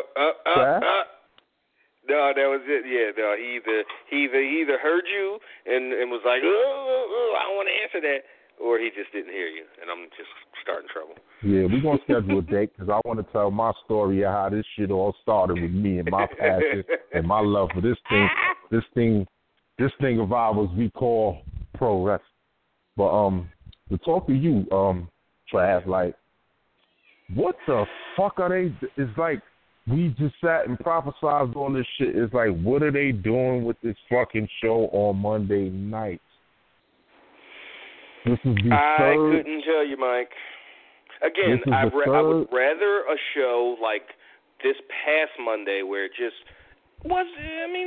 just wasn't the most eventful, go home Raw show, rather than the one we saw a few weeks ago that was just dreadful with the sisters and, just that was bad horrible. matches. Jesus Christ. But my thing is, why are they doing this to Bobby Lashley, Trav? What the fuck is it? Bobby Lashley specifically, like I know people seen him in TNA and thought he was good, but I don't have any. I thought he was okay. I thought he was all right, like a notch, 2 notches above what he was in his last WWE. He was good, but in some shit he was knocking out the park. Don't get it twisted, but it's like, like Bobby Lashley to me was always Bobby Lashley. Like, but why are they doing this to him? Why don't they just turn him here, rev him up, and give somebody else? Like, everything isn't, we're looking at it. That might be in their plans or a contingency plan if things don't work out. But they've got other stuff to do. Exactly. They're like, we'll get to them in the fall. We'll get to that in the fall. We'll let, and they're not. I don't think they're wrong necessarily to do that. Like, you want the babyface stuff to not get over for sure. So when he does turn heel, I don't know. There's 2 schools of thought. that you want somebody to be over as a babyface, then turn heel, and it's, you know, that way it's super effective and they're shocked. But there's also, hey, the Roman Reigns thing, like you booed me for 4 years, now fuck you. Like, that's a story that could be told on a lower scale with Bobby Lashley. Yeah, that's a fact. Like, that's a fact. I see them putting them, you know. Well, I don't know. Like, we'll see. We will definitely see. Like I said, on the SmackDown side, on the blue side, like, I'm more interested to see what they got going on the blue side as opposed to, you know, the whole pay-per-view. I mean, I think it's going to be, like, maybe a notch above average as far as on the pay-per-view side, because, and I would hate for somebody to think that pay-per-view is going to do anything or be anywhere close or be anything identical to Dominion. 2 different shows, 2 different philosophies. Yeah, 2 different trains of thought. Oh, wait, I don't understand. What are you saying? People aren't... Like, the caliber of, like, matches they had on Dominion, as far as that. Like, I didn't hear that part. Of course. Like, I wouldn't want... Right. I wouldn't know. I'm saying I wouldn't want nobody... I wouldn't want nobody... You go to Money in the Bank looking for that type of... that quality, that style. Yeah, you're going to be disappointed. Right. Because now they're talking about 10 stars for this match. A lot of people saying this match was the greatest match they've ever seen in their life. The Omega. The 2 out of 3 falls with Omega. Yeah, with Omega and Okada. Yeah. 720 days as champion. 720-day run as champ. Okada, he had a 720-day run. I get you. Yeah, that's impressive, especially in that environment. You know, when you're getting challenged. Boy, it's good. Yeah. Yeah, dude is good. I mean, I guess you're a goodest person to talk to about this, since hasn't gotten brought up yet. What's this about those guys getting offered like major money by WWE in 2019 or whenever their Japan stuff comes up? Is that just the news with 3Z sites, or is this any kind of real, anybody legit, reputable reporting that? I don't remember where I saw it. No, I feel like it's a 3Z thing to some extent. But on the other hand, like I said, we know WWE, and I can see them, you know, just on the strength of they know they got this big money coming from these 2 networks next year, and they see these guys catching fire. They like the most talked about thing inside the industry. You know what I mean? I could see them offering those guys big money, going after them, you know, just to put that all in shit to bed. You know what I mean? Like, they got the first one, but let's make sure that a second one doesn't happen. Like, let's be clear of that. Let's make sure this shit doesn't happen. So then we discussed this last week, Trav. I said it wouldn't be unrealistic in this day and age to see Vince offer those guys 1.5 a piece. You know what I mean? Just to try to lure them in. I think I flat that down as being absurd. Yeah, but I mean, with the type of money they get, they can do it. The type of money they're about to get, they can do it, and it's like a fucking sneeze. You know what I'm saying? Like, I could see that shit happening. Them offering those guys big money just so they don't do that. You know what I mean? Their pay scale, their pay model. Exactly. Because then if you pay those guys all that money, you're going to have to pay all the in-house guys that you already have, the 200, 300, 400 semi talent. You know what I mean? Well, mainly the main eventers, the top guys, you're going to have to pay them big money. But, guys like Roman and all of them, they're already making about probably, their downsides already, I believe, is around the 2 million, the 2 million, 2.5 mark. Right. Guys like that, the Romans and the AJs of the world. Yeah. Because Cena and Brock, they on a whole different pay scale. Cena, Brock about $5 million. Cena about 3, 4. So, like I said, I can see them offering all those guys big money just to kill them trying to do a second one. And, you know, possibly the second one will probably come when? Mania weekend.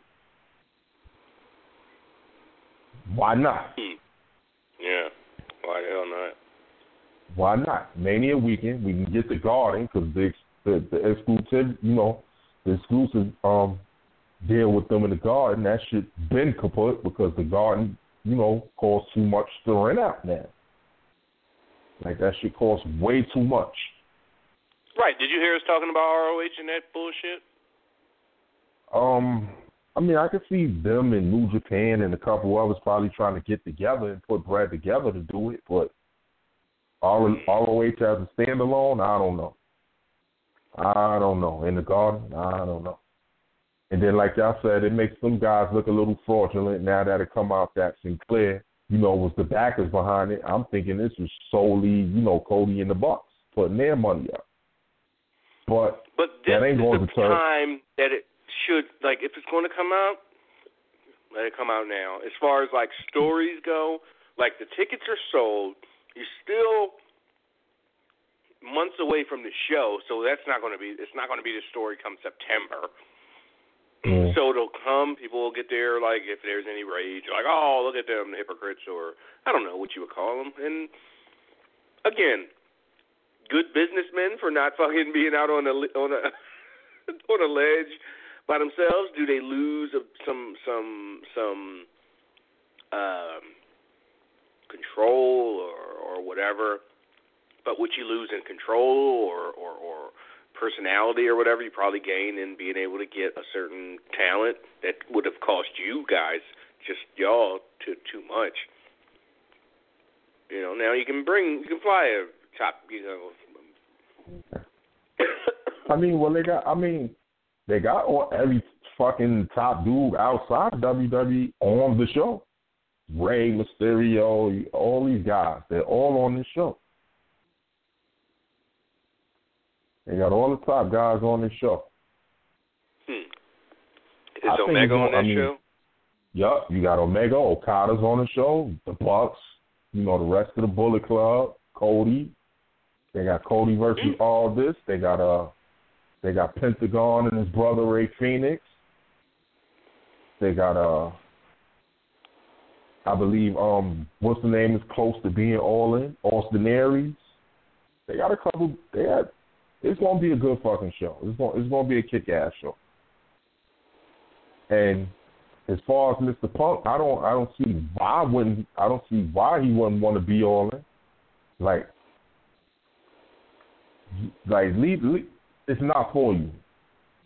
It's not for you. Like, this guy was literally toying with him. Like, he knew he could have knocked him out inside of the first round, but he toyed with him. Oh. He toyed with him. And then Joe Rogan, I don't know. Did you hear Joe Rogan's comments? I didn't see it. He said something and I know Mr. Fan Rich, shout out to Rich here, backing me up, Darrell, you know, if he watch it, everybody. He said something to the effect of, like, as if somebody paid Mike Jackson off to let, you know, Punk go 3 rounds with him.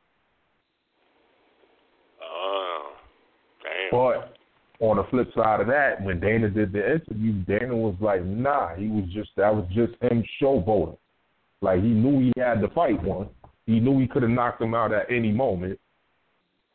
You know what I'm saying? And he didn't.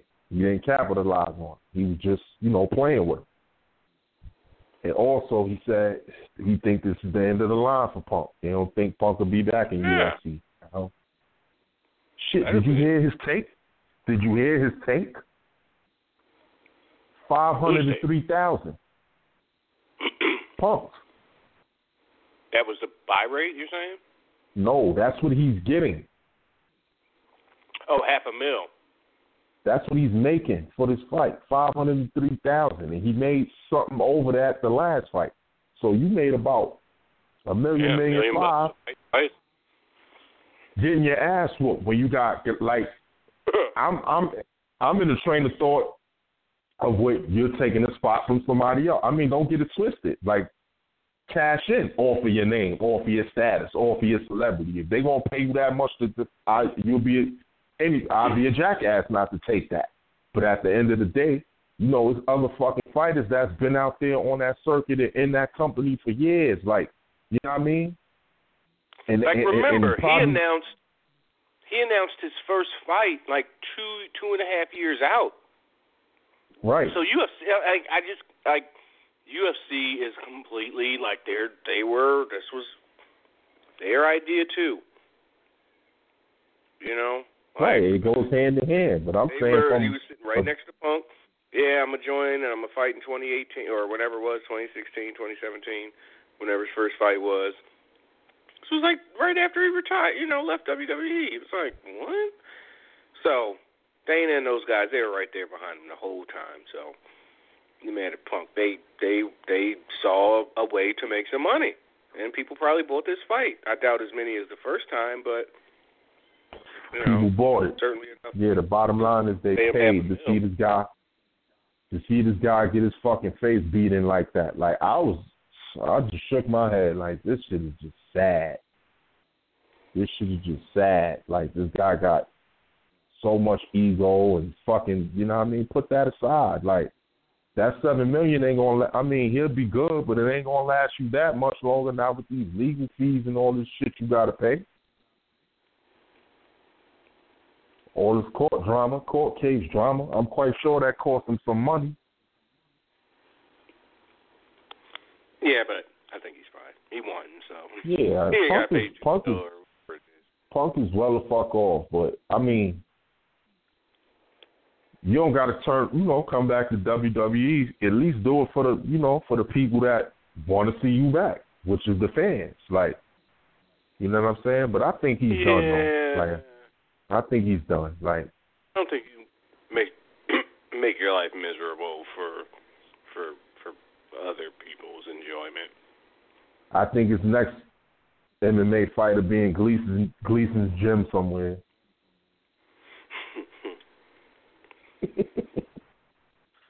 In fucking Gleason's somewhere, I mean. It'll probably be like,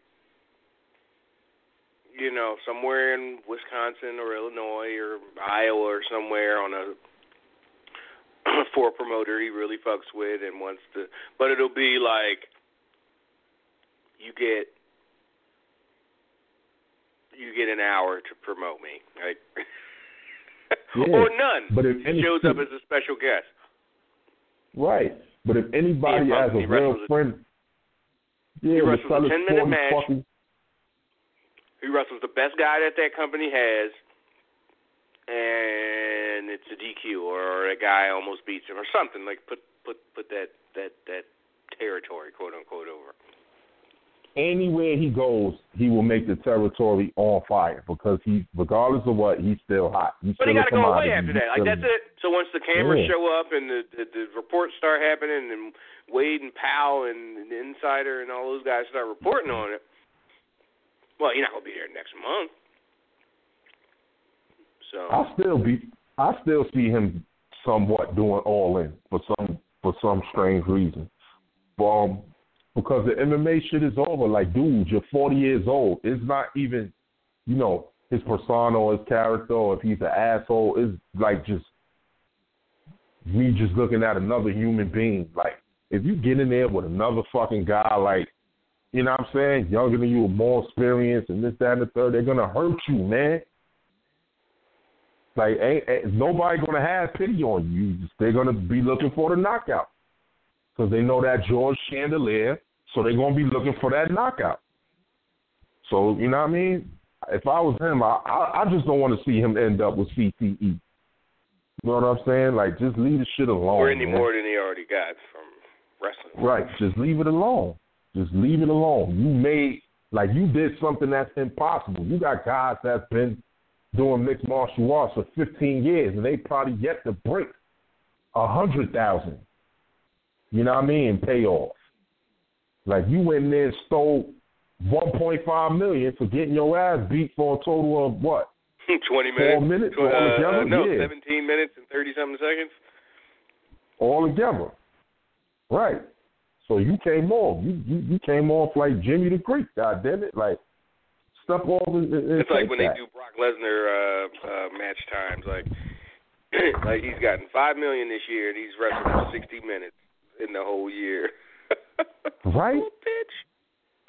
And broke that's the right. goddamn record. It was somebody had an hour long or 65-minute long.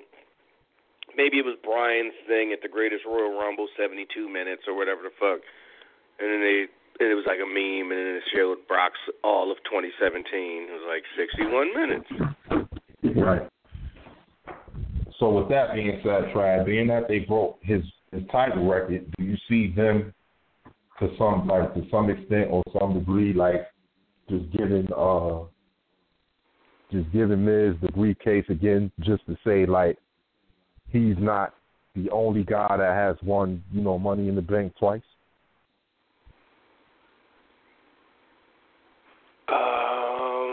You saying they would try to put somebody? So who? You're saying Miz or somebody, so they could erase that? Mike? Yep. Did we lose Mike?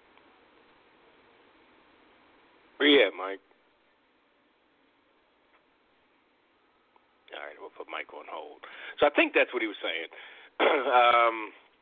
So I guess in this case, who has that chance? Miz. Ziggler's not in the match, so he's a former winner. Is Miz the only former winner? So yeah, they'd have to do it. Miz would have to win. So Punk, and then I guess win again, so he'd be 3-time. Nobody's ever done that, because they couldn't say Miz is the only 2-time Money in the Bank winner. They'd have to say he's the only. I don't know how they'd get around that. They might just not want to bring it up, and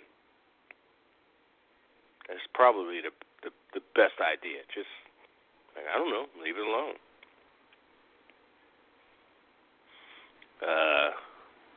D. Lou in the chat room is like, what happened to this chat room? Fam, I wish I knew. But the same thing happened to the livecast one, too. Like, that thing fell off, so that used to pop a little bit. And this used to have, a handful of people. Never was, like, busy or full, but Jobber would hang out in there. One of the twins, one of the D-Loos would be there. Boris or somebody. A couple people. Now, no fucking body show up. All right, let's do some of these emails. Got a couple non-VIP emails. This was one from last week that I missed. And I'm going to have to save question 2 because that's for Cam. So first one, this is from Nathan in Lafayette. He says, what are y'all thoughts on Roseanne's tweet saying that the woman looked like a monkey? Was it an overreaction to cancel her show? A couple weeks with, whenever you sent this, it was probably super fresh. Well, last week it wasn't the newest story either. So, but with 2-3 weeks of the whole thing, probably. I mean, she has the convenient excuse of I didn't know she was black, because you look at Valerie Jarrett and you're like, all right, she's light skinned. Like, I look at her and go, yeah, it's a light skinned black lady. Like she look at her in her face, she looks like, and also it's hard to deny like skin tone, haircut when they put that damn Planet of the Apes lady next to her, or Dr. Zayas from the original ones. It's like, all right, like as far as a joke goes, like, yeah, I guess that works. But, like, sorry, you're not going to. You, Roseanne, who's said,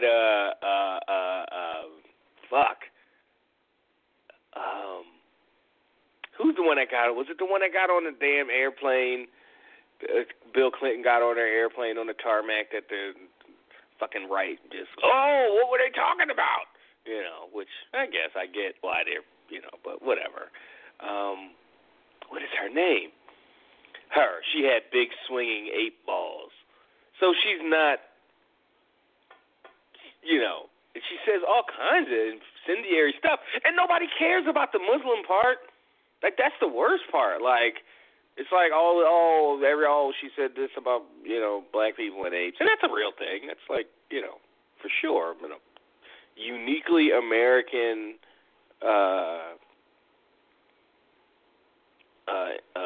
insult to dehumanize a people, like, totally. But she also disparaged the whole but nobody gives a fuck about Muslims. And they're the ones that's okay to talk shit about and demonize the entire fucking people. Was it Maz? Was I listening to the Bassem Youssef podcast? He did this thing where they put all these headlines together that were like,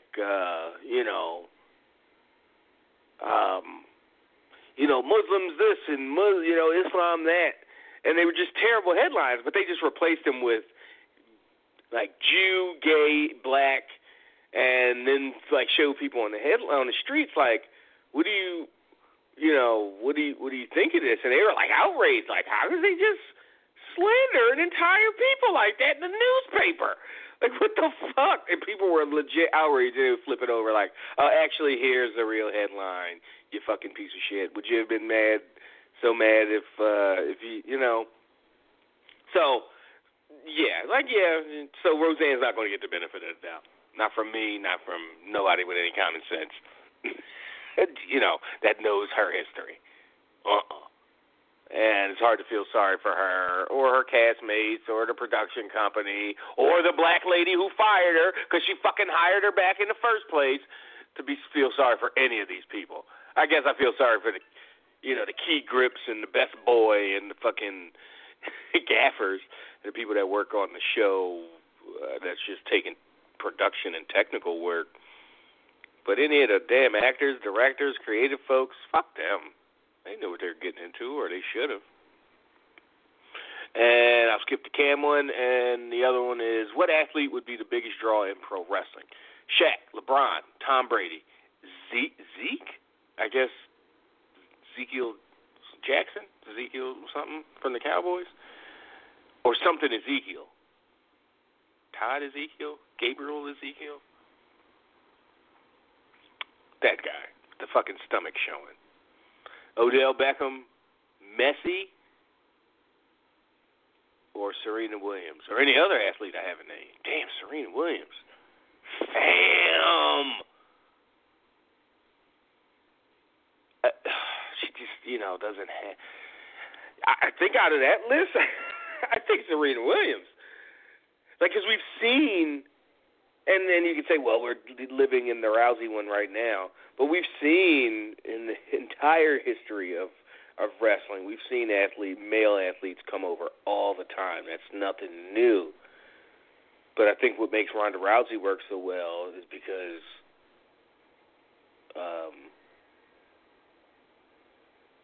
it would work for Serena. Like, we're not used to this. Oh no, Bianca, no, not you with that ugly, ugly lipstick. I hate pastel lipstick. It's like clown makeup. It's the worst.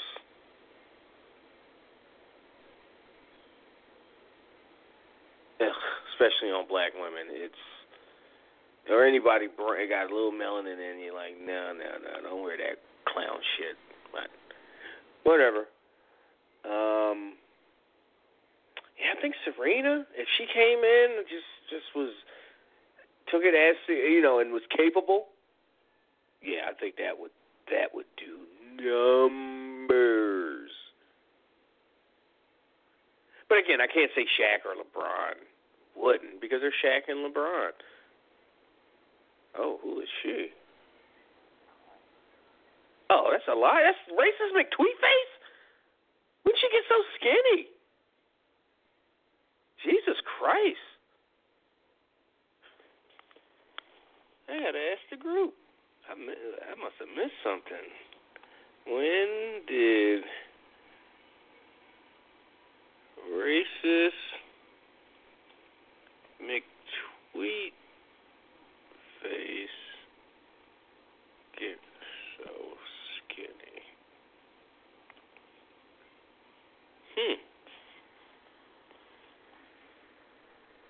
Yo, she looked like, who did I think she was when she came out? She looked like Terry Hatcher almost.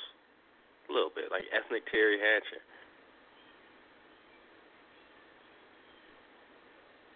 What is she doing? Yeah, Bianca punched that bitch in the face. She knocked her scarf off. She punched her scarf off her head. Nice. So anyway, yeah, I'm gonna stick with that. I'm gonna stick with Serena out of those options you gave me. I don't really have one. I mean, because they all those people, maybe not Messier or Messi. I don't think anybody outside of or inside the U.S. would care about Messi. I don't think a ton of people would care about Ezekiel Jackson, Ezekiel guy either. Tom Brady, LeBron, and Shaq. Yeah, it sucks that the Shaq thing didn't jump off a couple years ago or whenever that was. 'Cause that's the money. It just fits. So, anyway, thanks for the email, Nathan. I'll get to your other question. I'll ask Cam next week. Jabron from Vegas chimes in. What up, fellas? I have 2 questions for y'all this week. The other day I was listening to the show where Bully Ray on it, and he was saying CM Punk can go back to wrestling, and was to go to ROH. That's his love for wrestling. Oh, then his love for wrestling will come back because he would have more freedom than he does in WWE. He was also saying basically he went to MMA because he had no other choice. But the fact that he's going by CM Punk and not his real name, that he still has the love for wrestling. Well, UFC paid for CM Punk. They didn't pay for Phil fucking Brooks. Phil Brooks ain't getting them buy rates probably.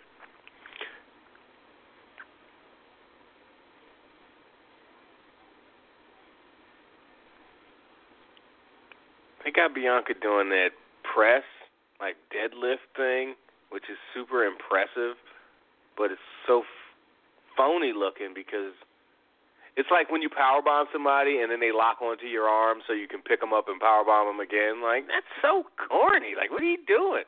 It looks so terrible. So her thing is no better than that. Yeah, Bianca racking them wins up. Jabron continues. He went to MMA because he had no other choice, going by CM Punk. It shows he has the love still for wrestling, and that it would be more important to wrestling and wrestling fans if he was to come back and go to work for either ROH or New Japan. Who gives a fuck what's important or what wrestling and wrestling fans? Like, I'm a wrestling fan, and fuck wrestling fans. I ain't doing nothing for them. I mean, sucks, but no. He continues. He also stated that if he wants to go back to WWE, he would be a hypocrite after all the shit he was saying about WWE, and he had a podcast with Cabana. On top of that, Bully said, then why have an autograph signing at all if you're done with wrestling? To me, I feel like that part of Punk's life could be very well behind him, and he's really moved on from wrestling. I just wanted to know y'all thoughts on what Bully said on Punk in general. Yeah, I don't know about an autograph signing. This is the first time I'm hearing about any kind of autograph signing, so I'm not really sure. I assume you're talking about Punk had an autograph signing. I mean, autograph signings aren't exclusive to pro wrestling. Like, they don't have the... I mean, if I go to Comic-Con, there's people doing autographs. Ain't nobody got nothing to do with wrestling. If I go to fucking the Hall of Fame football, Canton, guys are old-timers are selling autographs or just giving out, doing autographs. Doing autographs. I mean, people wanted his autograph. He was like, I'll accommodate and give people my autograph.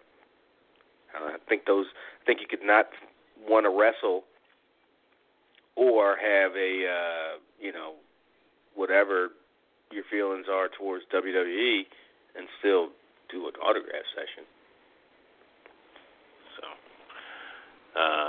So yeah, I guess those are my thoughts. And the other two are VIP. All right. So, all right, let's,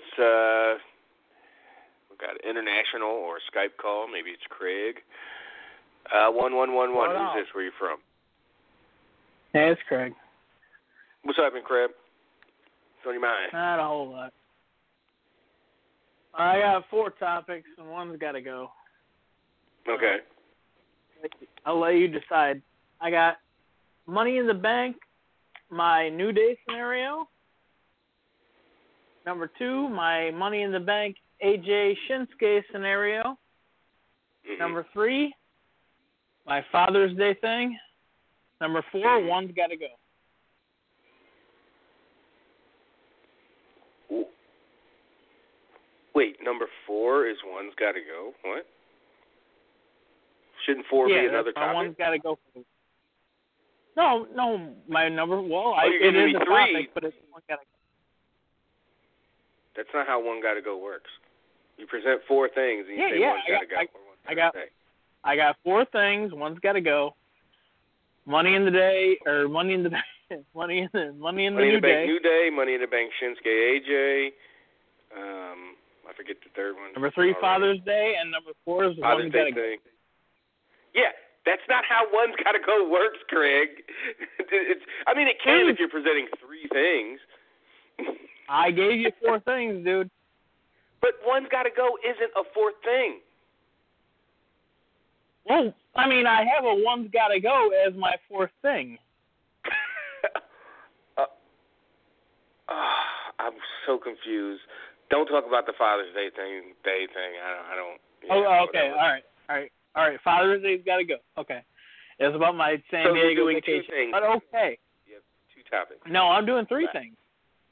So what's the you third eliminated thing? Father's Day. So the third thing was going to be the Father's Day. But Money in the Bank, New Day scenario, okay? That's number 1. Would you like to see the New Day introduce a new member of the New Day as their 4th member? What? Their Money in the Bank. Yeah. And I wanted to be on the face, I'd say no, because it would make them look, silly. Like, wait, what's that? Why would you do that? And then who would it be? And Velveteen. He doesn't fit in the New Day. No. Here's my thing. Here's what I thought of, and it just randomly, like a couple weeks ago, I said I want Velveteen to come in as their 4th New Day member, and he wins the friggin' Money in the Bank, and then they come out in Toledo because I'm going to be in. They're going to be in Toledo right after Money in the Bank. Oh, that's what this is about. I am selfish son of a bitch. And Velveteen he's like, oh, sorry, I just used you to get in the Money in the Bank. Again, that it makes them look like fucking stupid idiots. I don't want to do that. It does, but then it also sets up Velveteen versus friggin' Big E for him to beat, and continued them looking like idiots. Well, but Velveteen can also hold out the money and then beat him a bunch. Nah, I'm just saying. What would you think of? Like, would you rather have a member of the New Day win it, or would you rather have or they do your thing? New guy. No, well, it doesn't even matter about the Velveteen. But I'm just saying, would you rather have like a member of the New Day win it, or would you rather have them introduce a dude to win it? Well, I certainly wouldn't want them to introduce a new person to do that. So you'd rather have like a member. But even if it was somebody that was going to genuinely join New Day and fit with the gimmick, number one, I don't think anybody that gimmick is unique because because they're homies and they all came up and blah blah blah. There's a reason that dynamic works. You add somebody else, it starts to feel like, is this a Cousin Oliver situation? Is this the redhead kid from Different Strokes kind of thing? Is this what they do? Like, they're just adding because the thing's on its last legs, and they just, how networks do with sitcoms, at least back in the day. You have to acknowledge that it is on its last legs, right? The New Day thing? I don't have to acknowledge anything. I mean, would you acknowledge that? Like, no, for real, I would. I've been in enough trouble. Just because if you say, well, they're in the middle, that means they're going another 3 or 4 years, which just no fucking way. Yeah. Well, I don't want them to break up, New Day. I don't want New Day to ever break up. I want them to be friends and just keep doing shit, kind of like the Shield without the breakup. Like the Shield is now, like they're kind of, friends, but without the chair in the back. You know what I'm saying? I don't want the New Day to break up. They're just too special. No, I'm with that. And I told you the only way I want them to break up is if they do exactly frame for frame the Shield breakup. Like chair to the back. I never heard that. When did you say that? Yeah. Chair to that a few months ago, I don't know. Chair to the back. I want the other guy to react just like Dean Ambrose reacted. Chair to the gut, chair to the back. And then, I don't know who takes the place of Triple H in Evolution and the Authority and that thing. But as far as the actual breakup, that's what I want. That is funny. Like, don't say anything. Just never bring it up. Never never have the announcers go, hey, this looks familiar, or nothing. So, yeah, that's my idea. That is brilliant. If you're going to break them up. But I'm with you. Just let them team up less frequent. Yeah. And have one, you can do whatever, but I just don't want them to break up. Because they're... my number 2, Money in the Bank, AJ Shinsuke scenario. They got the Money in the Bank contract. I don't know what order the matches are going to go in. But if the men's Money in the Bank match goes on before AJ and Shinsuke, they got the last man standing scenario. What if, they do their thing like they did last time where they both got counted down and whoever has the Money in the Bank just comes in and cashes in because it's a weird-ass match? Yeah. What are the chances that Miz wins the Money in the Bank and he'll cash in the middle of that crap? Do you think that they would do that to that AJ Shinsuke? Because they've already screwed up this AJ Shinsuke thing all year. Yeah, I mean, that would be, because I've always said, I've had two, I'm conflicted. I don't think Shinsuke is, I didn't think they'd ever put the WWE title on him. But at this point in the feud and how the feud's gone, I don't see how he can lose. At this point, he's got to beat AJ. So if he beats AJ, or if he loses and then AJ gets cashed in on him, that's the story. You're not thinking about shit since Shinsuke lost what 3 of the 5 matches or 4 of the 6 matches they had. And I don't even know if that's actually the record. I'm just saying.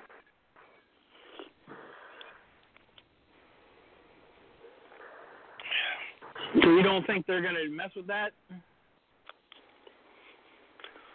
Well, no, I'm saying maybe. It makes sense as far as the no holds bar or the last man standing gimmick goes. That's totally it works. Yeah, because I and again, like I said, it makes the finish because again, it solves my confliction where I don't see them putting the title on Shinsuke, but I also don't see Shinsuke losing to AJ again. So if either AJ retained, like I said, even if he retained, the talk becomes, oh shit, he got cashed in on by The Miz or Joe or whoever. And if Shinsuke wins, I think that's more likely. I don't think that would suck if because he's not a babyface, so you don't get much out of it. If he wins and then it's just salty because he's the champion for 5 minutes, like why do that to him? Why even just to say, oh, he was former WWE champion? It's so fucking hollow. Do you think there's going to be a cash in on Money in the Bank on Sunday? We haven't gotten one of those since Kane cashed in on Ray. Was that the only Dean same night cash in? Dean. Who Dean cashed in on? I forget. Dean cashed in on Seth. He won the same night. They were in Vegas. Remember when he came out in the limo? I don't know. That's how Dean won his championship. Go back and watch that. It was great. Because I'm a big Dean fan. I can't wait until he comes back. So who did Seth defend at Money in the Bank against? Do you remember? I think he was facing Roman. I think Seth was facing. I think Seth beat Roman, and then Dean went and beat Seth. He cashed in on Seth at the end. Right. This was a few weeks before the shakeup because they had another match. Did they give Seth a rematch and was like bring that thing back? No, it was a whole 6 months before the shakeup because. What? Money in the Bank is in June. The shakeup was in July. Oh no, it was right before the draft. It was the initial. That's what I meant. Not shakeup. The initial second draft. Because I remember I was in Minnesota with Bruce and Wade and watching those Raws and Smackdowns. Yeah, and they came to Toledo right. They came to Toledo right after Dean won the championship, and I was flipping out because Dean's my guy. Yeah. I'm mad I don't remember because Dean's supposedly my guy, but it just goes to show these damn Money in the Bank cash. I mean, I just... Go back and watch that Money in the Bank, dude, because I had to watch that on delay because I worked that night, and I got on. I played the WWE. Yeah, it got spoiled for me because I went on Supercard and somebody was like, Dean won the championship, and I was like, oh, he must have won Money in the Bank, and I was watching the show, and he won the Money in the Bank, and I'm like, oh, that's cool, but then at the end of the night, he came up and he won, and then he friggin' did the DDT thing on Seth, and he won the championship. Okay. I just watched it. So, I mean, that's only 2 years ago, so. Yeah. But still, maybe. Again, that would only mean a smack that could be. Oh, we never brought that up in the last week or two because they started defining you win, you challenge the person on your brand. So it's like, why do they wait? Why do they wait to? Why do they keep it ambiguous for a few weeks and then announce it? That's so weird. I don't even think they should have done that, but I think they should keep it ambiguous. At the top. No, I think they should keep it as wide open as possible. And I think they should play with Joe should be able to challenge, or Miz should be able to challenge Brock Lesnar if they want. Hell yeah. Okay. Hell yeah, and also not even like don't even say anything, because what happens if like you want to get the title off of Brock in friggin' February, and Joe just comes out on a random ass, I don't know, Elimination Chamber and cashes in, and then it's Joe with that and I want Joe to have that briefcase, but it's like there's so many possibilities. Like why are you closing yourself off to the possibilities? No, yeah. All right, I'm going to get out of here. I also get wanting things to be clear and wanting things to have defined boundaries and lines too. Well, yeah. But you're also doing that in a time when there's no more pay-per-view, single pay-per-views, single brand pay-per-views. So you can make a case that, well, everything's already like mushed and mashed together. You don't want to handcuff yourself, though. It's like I don't think they doing what I don't doing see it as even handcuffing. I see the value in keeping it wide open, but I also see the value in keeping it brand specific and keeping lines tight, because it's only good for us doing like fantasy stuff or speculating. It doesn't, and I guess that would transfer to the viewer. That's interest. Yeah, that's interest. That just something, makes you talk. That makes me and you talk about it and be happy about it and stuff. And fantasy book and stuff, and that people like that shit. Maybe.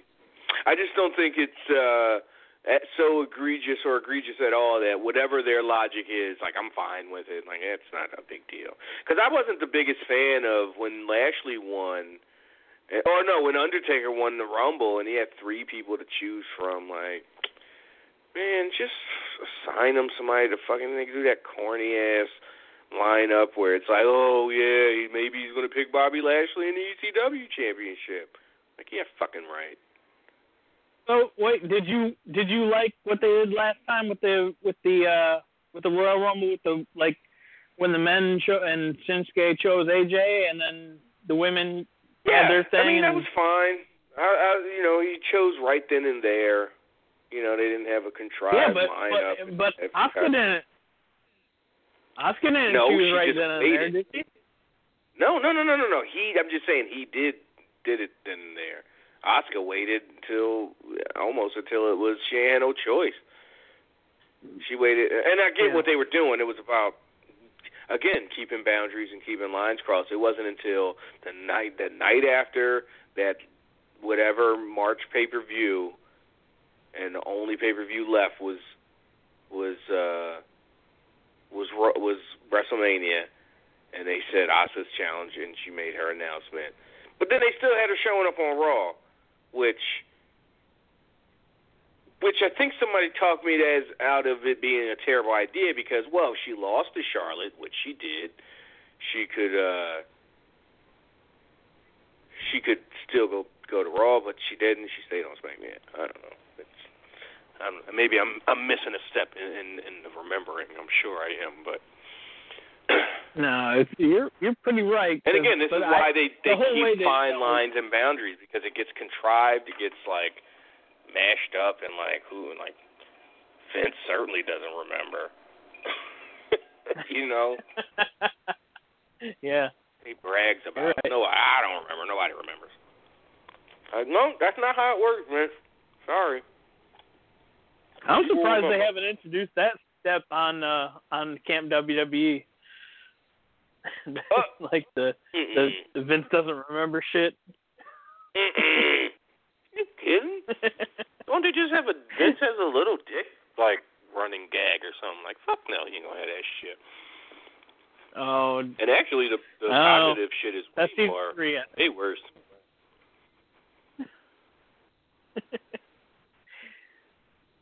I'm gonna get out of here. My one gotta go. I don't want to take up too much time. Okay. One gotta go condiments. You got 4 okay. condiments. See, now I'm not confused. Your one gotta go is an actual one gotta go. I was so confused. Yeah, if I would have introduced the one gotta go, yeah, I'm sorry. Yeah. My yeah. All right, so condiments. One gotta go mustard, ketchup, pizza sauce, or barbecue sauce. You can never have when one is pizza ever again. Pizza sauce is not a condiment. Yes, it is. Dude, I'm eating pizza sauce tonight. It is. You dip your garlic bread in it. Yeah, just like soy sauce is a fucking condiment for a burger. Get the fuck out of here. Soy sauce. I mean, marinara sauce is sauce, not a condiment. If that's the case, like I wouldn't even consider ranch a condiment. Like, no, it's dressing. People just happen to dip their fucking wings in it.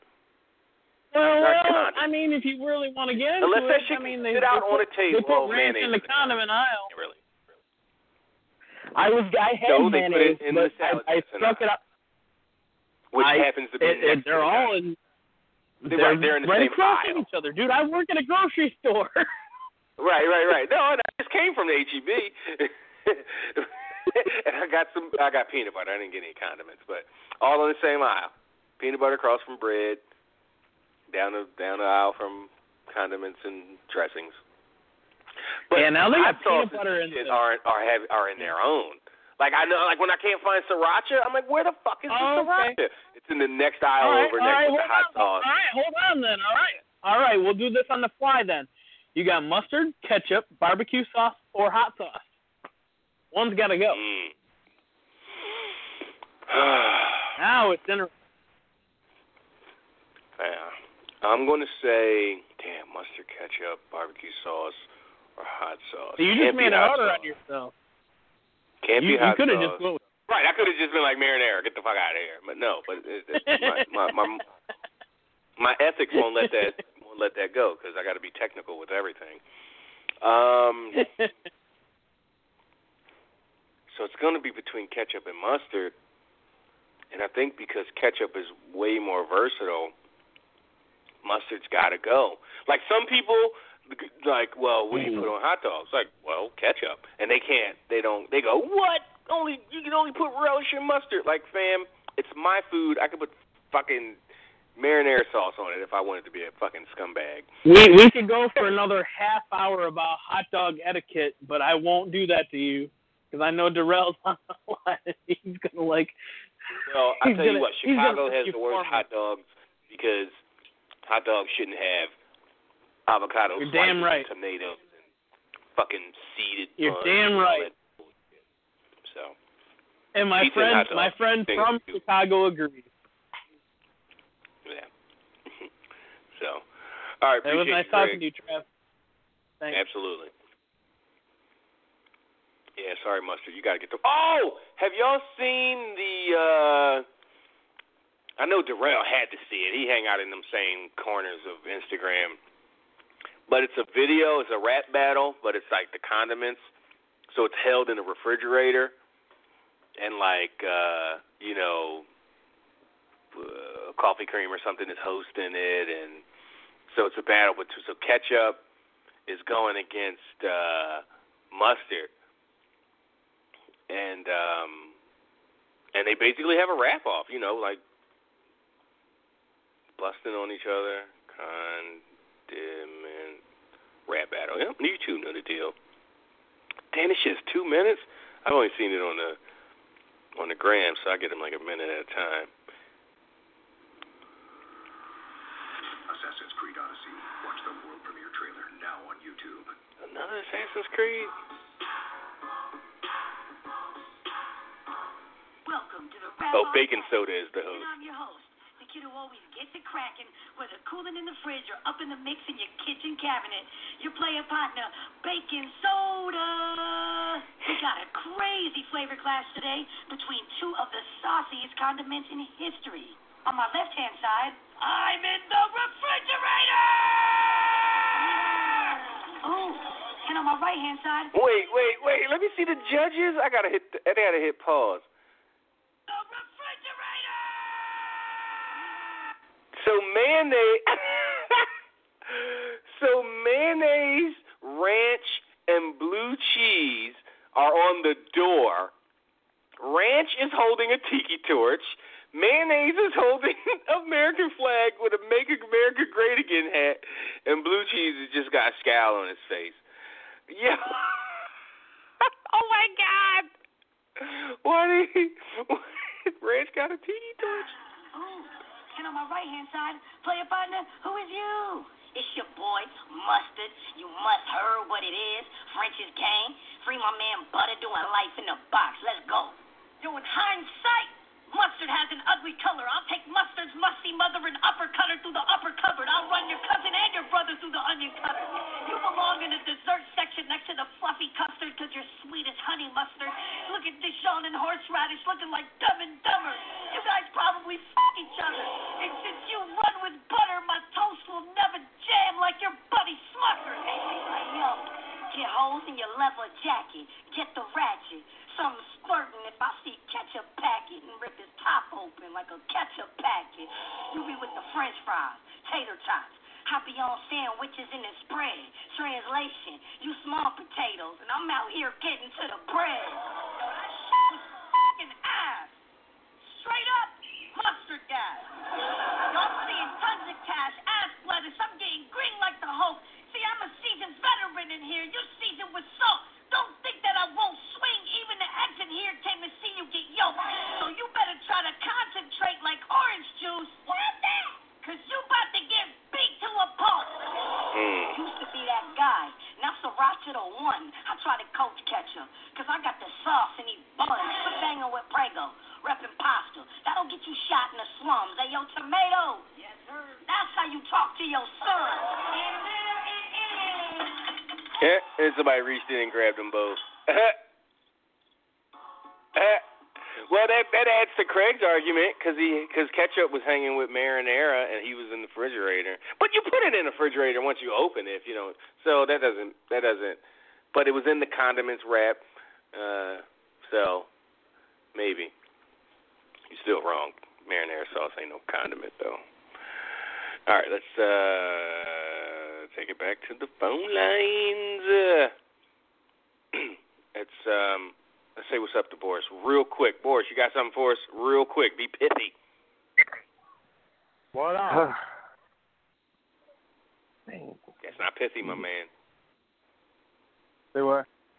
And he's out of luck. Darrell down in Georgia. What up?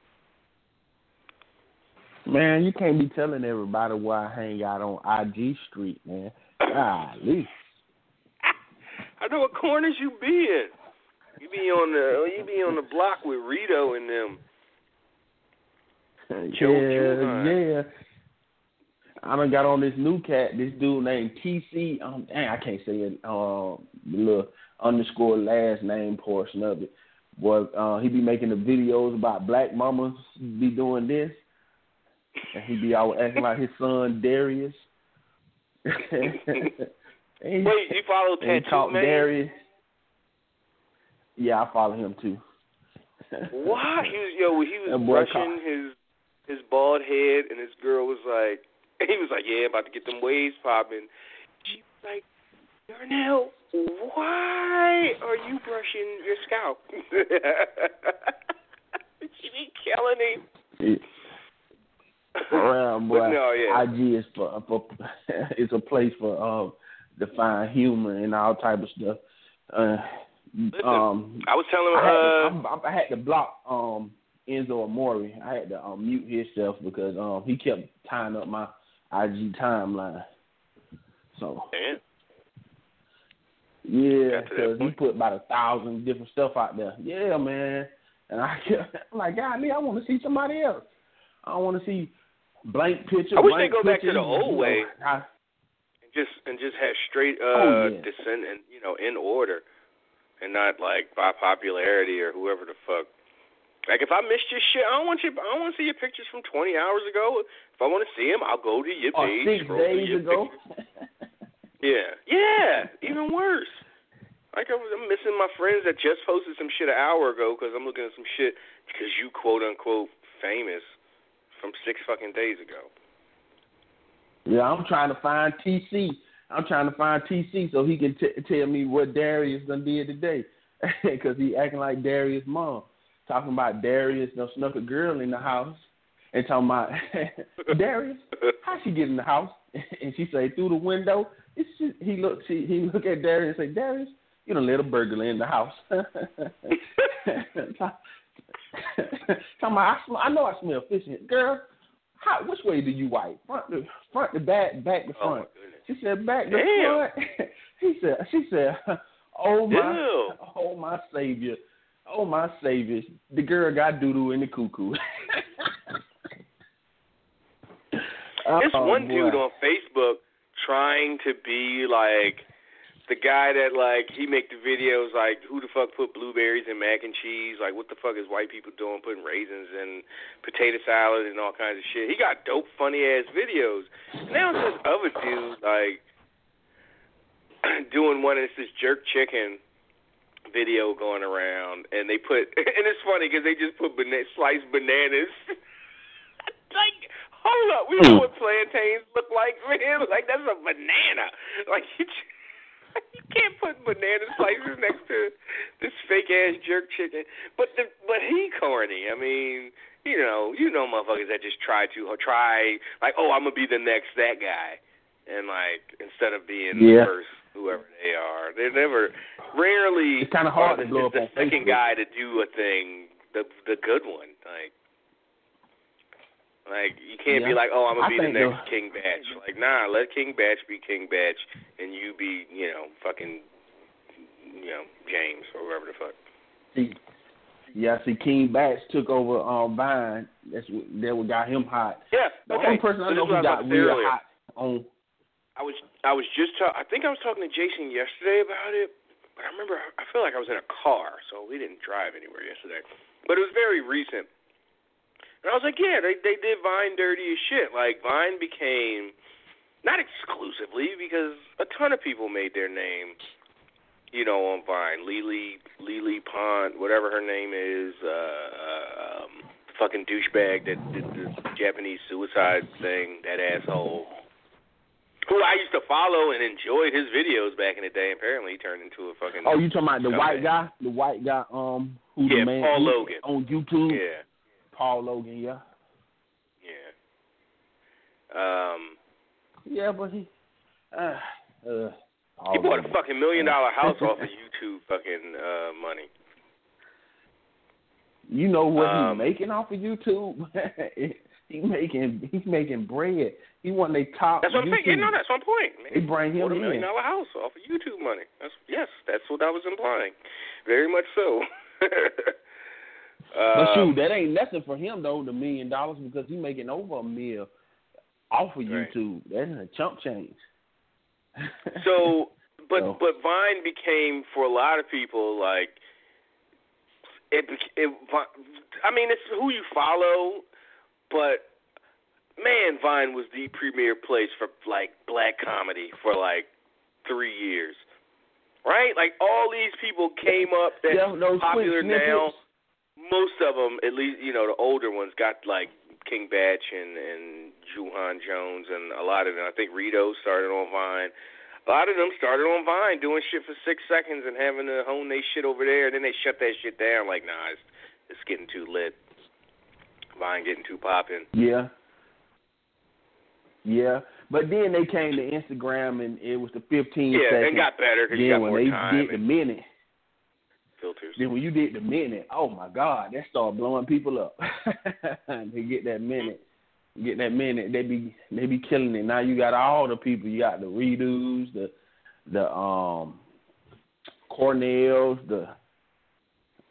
just the whole, and all those guys hang out with each other. So all the ones that you see in the pictures with each other, they all hang out with each other.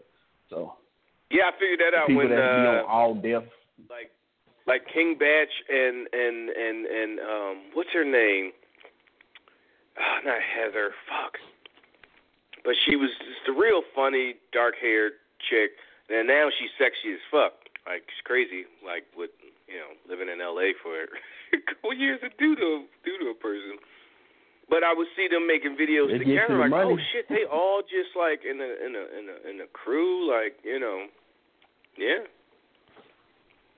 And they all be staying with each other and stuff, so, you know, they be, I guess, you know, if you stand out there in L.A., price is high anyway. Yeah. You know, then y'all collab together, bring your people. Yeah.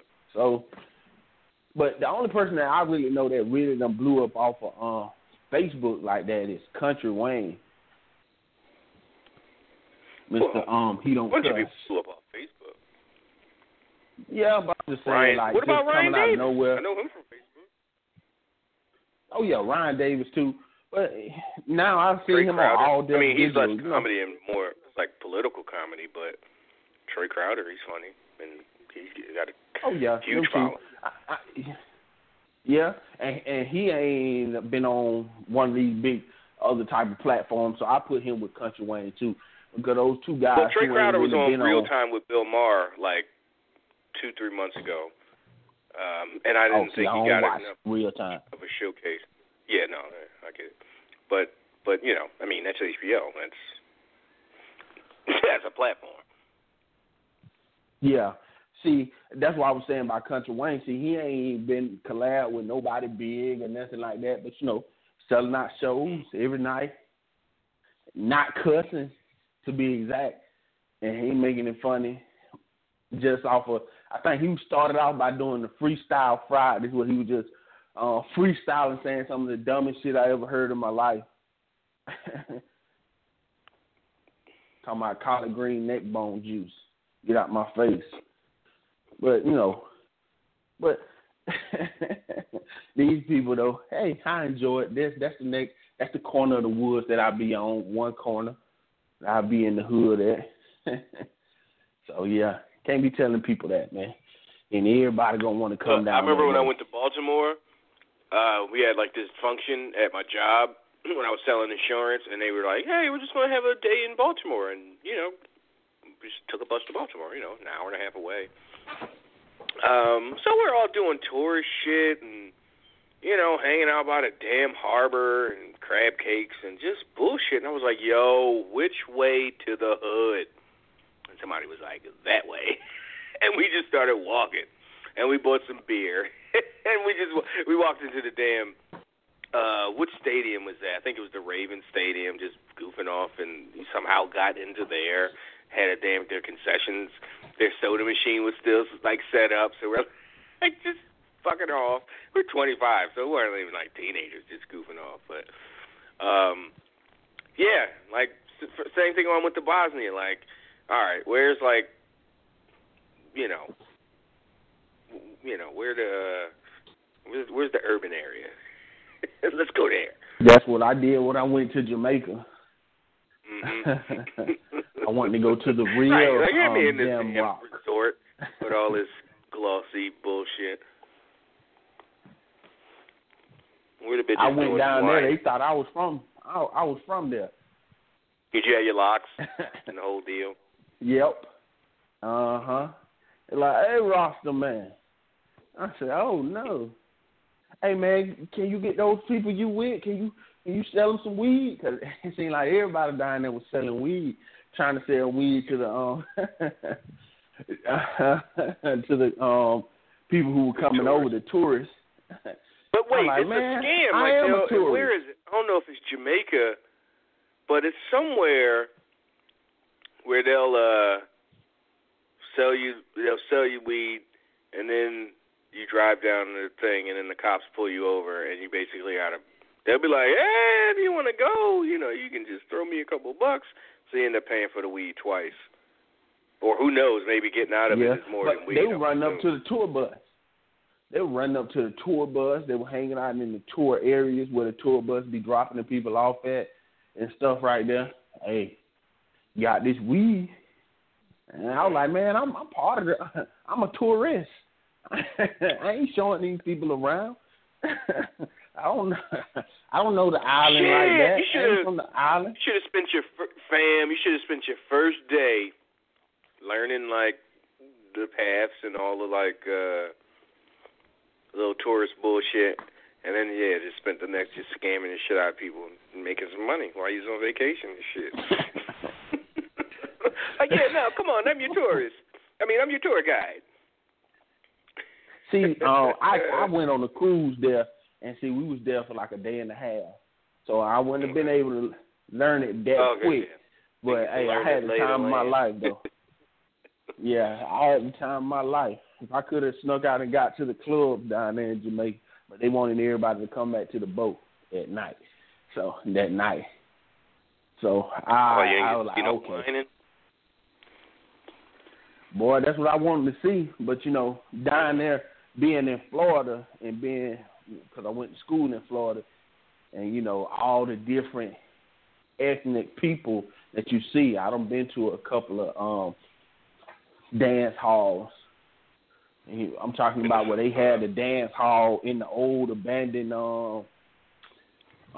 I was in Daytona, so it was aircraft lots because they had a school called Embry-Riddle that taught people how to fly planes. I think that's where the people who flew got the planes and flew them in 9/11 learned how to fly them down there in Embry-Riddle. Yeah. So they have the empty lots where you store the planes at, and those island people will rent those out. Those mean dance hall parties. And if you ain't never been to a real dance hall party where the women, the more clothes you got on, you can tell you're not from here because they didn't hardly wear no clothes. And then when you came up in the place, you smelled the ganja, the weed. And then somebody just passing you a blunt. Here you go, man. Smoke up. And non-stop island music. Then when they play the American music, it's like quick, back to back, like 3 minutes. And you done heard about 50 songs in 3 minutes. Then they go back to the island music. So I experienced that. That's who I hung around with. The Haitians, the Rastas, the Bahamians. So everything I know about that culture in Florida, I learned from Grand Theft Vice City. So, I'll be in Little Haiti, Little Havana and shit, getting it in. Shoot, they don't got no sidewalks down there in Miami. They don't got no sidewalks in Miami. If a person tells you they walking on the sidewalk, stupid. They got them, but yep. The only place that got sidewalks is South Beach. So if people tell you they walking on the sidewalk, they only went on South Beach. That's not even in the city of Miami. So the city area is Little Haiti, Little Havana, all those little places over there. That's the city where there ain't no sidewalks. And if you got a license tag, a plate that is out of state, you better not stop at the stoplight. You better keep driving.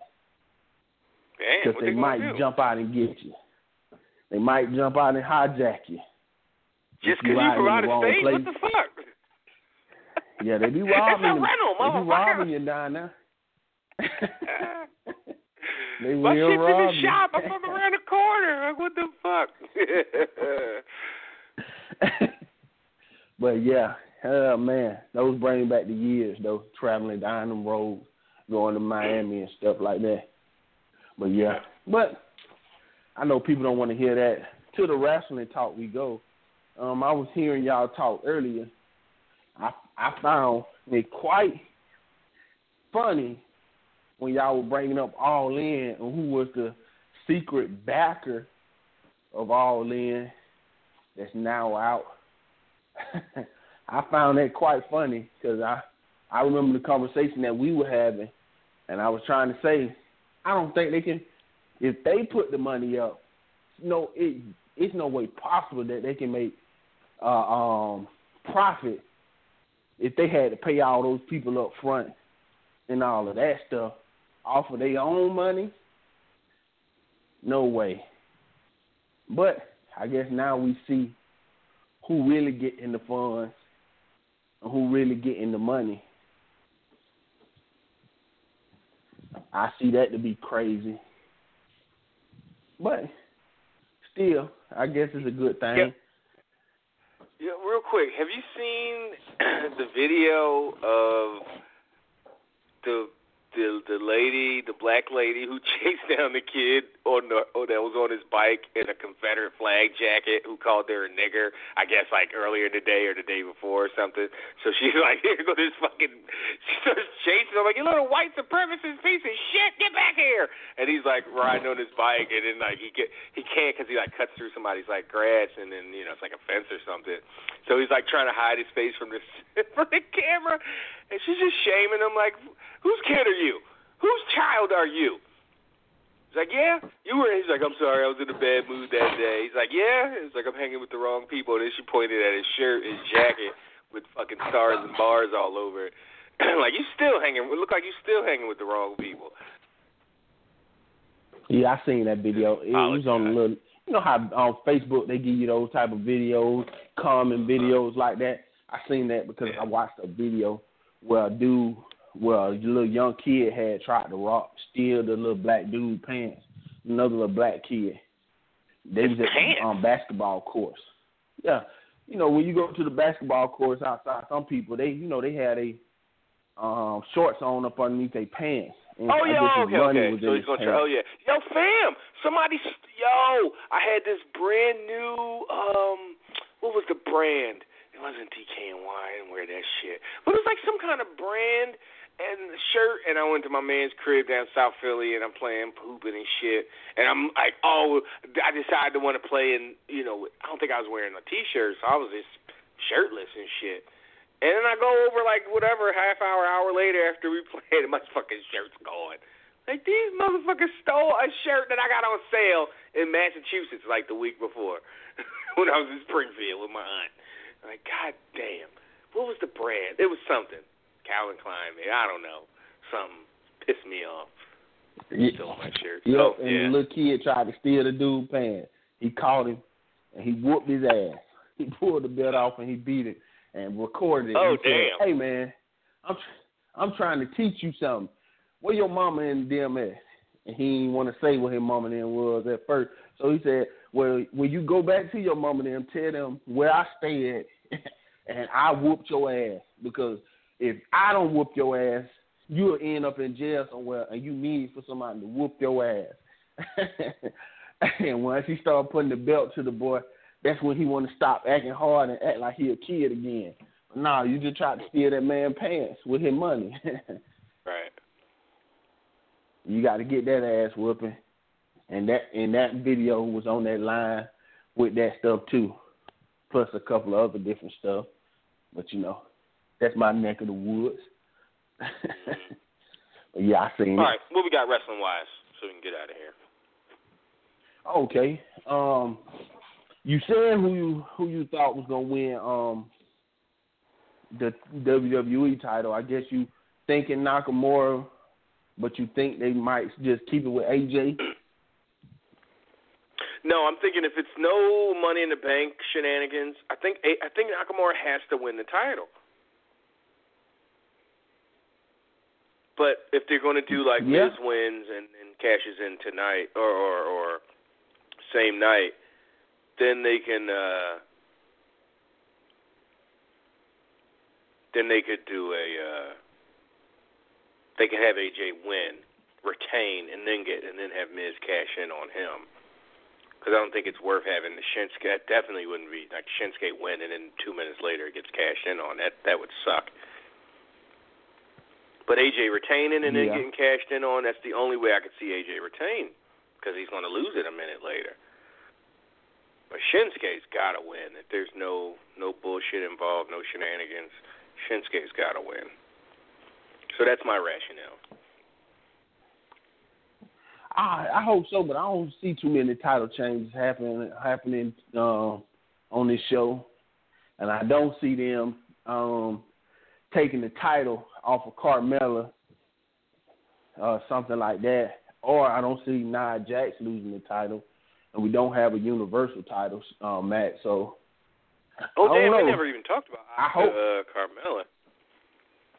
That's where I was just about to go with you, because you know me. Asuka hope they better take win. the title But again, off they've been Carmella. doing this shit with Carmella, like. So it better be a bullshit finish. Like she better not pin Carmella Asuka clean like she pinned Charlotte. What? But who's gonna come out there? Is it gonna be the two Aussies? I don't.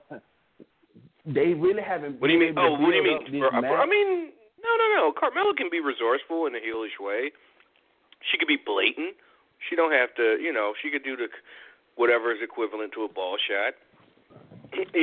Weapon. Something. She don't have to. So what? Have outside interference. You see this match going 15, 20 minutes? What? Carmella and anybody? Fuck no. Are you kidding? Because to have a bullshit ending that quick, I think that damaged Asuka. If you have a bullshit ending that quick for a person who Charlotte had to go all out on to defeat. Carmella gets herself DQ'd or does something, walks away. I don't know. There's ways for a heel to okay, now. retain. Okay, I get that. Yeah. That. Just not I like get she that. pins her. Yeah. She just gets out of there with the title by any hook or crook or some shit. I thought they was building something. That's what made it hard to understand at the end of Tuesday. The only thing that was bad about Tuesday was why did they have those four ladies surround Asuka and look at her like, oh, we coming for you because we know you finna win the title. And they looking up at the Money in the Bank briefcase. I didn't understand that. Yeah, that was just so they could have a silly little visual at the end. But so I didn't think of it as that, like, oh, they think Asuka's going to win. But now that you say it, like, oh, maybe that is how they were looking at her. And that's not a good sign. Like when they did that with The Rock and Jericho, they had everybody coming up to Rock, telling him, "Hey, I can't wait to face you. You got more I'm matchups that you can have. What? Which way? If you're gonna take the title, if she and have challenges lined up for Asuka, for Asuka, because I don't see too many other challengers that you can put up with Carmella, and that you can really justify having a match. Because you see, even in a 5-on-5 match, they only can keep her in there for a few minutes because you to sell her believability, you can't keep her in the ring but a minute. Can't keep her in the ring but so long. And then I'm hoping that we get, since they're building up a rivalry between Becky and Charlotte, I hope Charlotte turns on Becky in the Money in the Bank briefcase match and do something dastardly to win it. Yeah, I was going to say, it's not a place to turn on somebody. Well, you can have them, I'm just saying, you can have them feud over because since they in competition with each other and she do something dastardly to her. Right, I mean, if she did something just super, nasty and mean, then sure. But outside of that, it's hard to turn on somebody in a multi-person ladder match, anything goes kind of thing. Friends or not, like, hey, you gonna catch this chair to the back. Sorry, we still cool, but yeah. But you want to have, but usually, how they've been doing lately, you have a few that take the people away from the title, the people who they've been usually have winning the Money in the Bank. Baron Corbin, when he won, he had to feud with Shinsuke and all these other people that took his eyes off the title.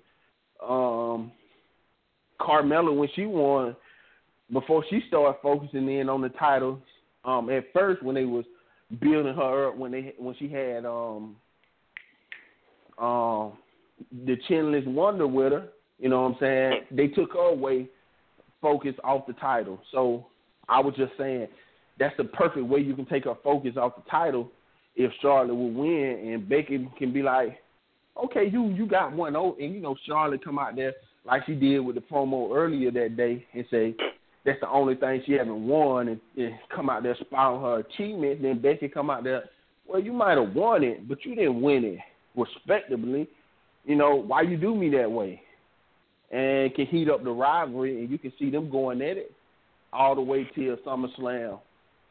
Just another feud to have. Yeah, you want to turn instead of just having Charlotte one. in that light? Unless you're playing it.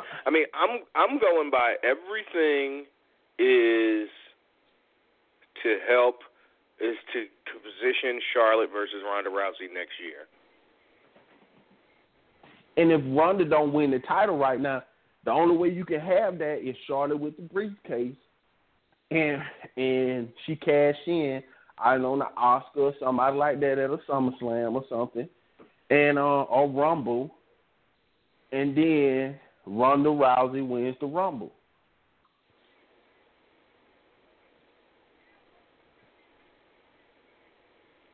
Because anybody else winning it, and then you give Charlotte the match, it has to be somebody on Raw, since they already said they had Michael Cole on Monday night say it about 5 times. Whoever get the case can only cash in on their champion, on their brand's champion. Yeah. So that makes it,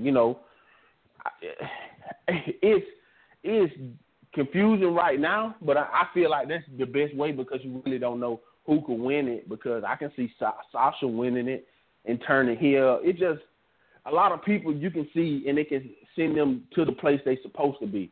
Like, Sasha should be heel. Charlotte should be heel. But again, I would go back to the thing about turning heel in a multi-person ladder match.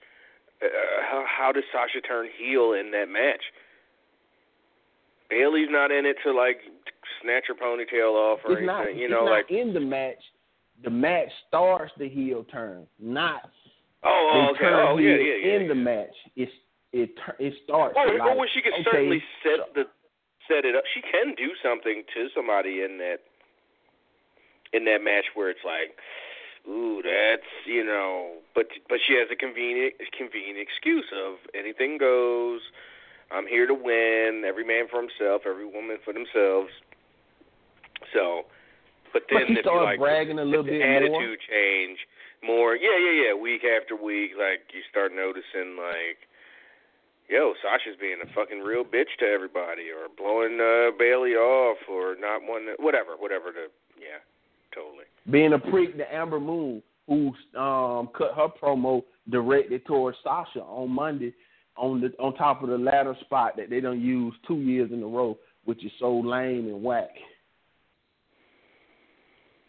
Or 2 out of 3 years, because they had the men doing that a couple of years ago on Raw.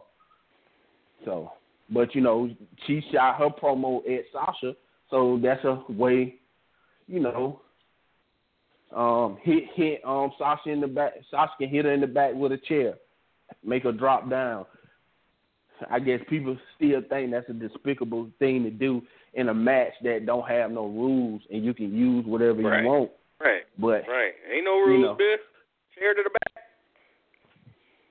Sorry, I was eating the Milky Way. And like you said about Becky earlier, and how she makes everybody believe okay, this is going to be her opportunity to get it. It's her time. It's her match. And she's climbing up, and she's the only one there. Then Charlotte come and lift the ladder and dump her over and just kill her chance or do something crazy to steal it away from Becky. But that ain't crazy, though. That's somebody trying to get that briefcase. I'm going to stop them so I can get it. That's just well within, but people, how they see stuff, and once they invested in the person. They're supposed to be friends. Sorry, man.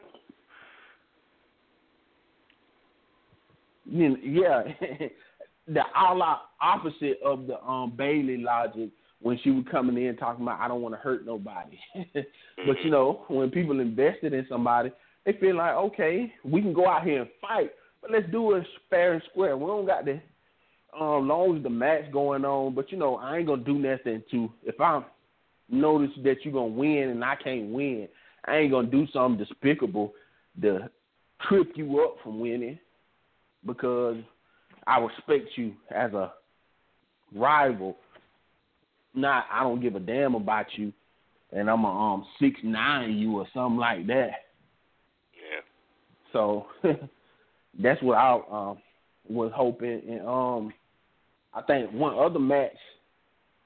I don't know if the Raw Tag Team title match is gonna be on the show with the B Team. I think the Bludgeons and the Good Brothers are on the pre-show.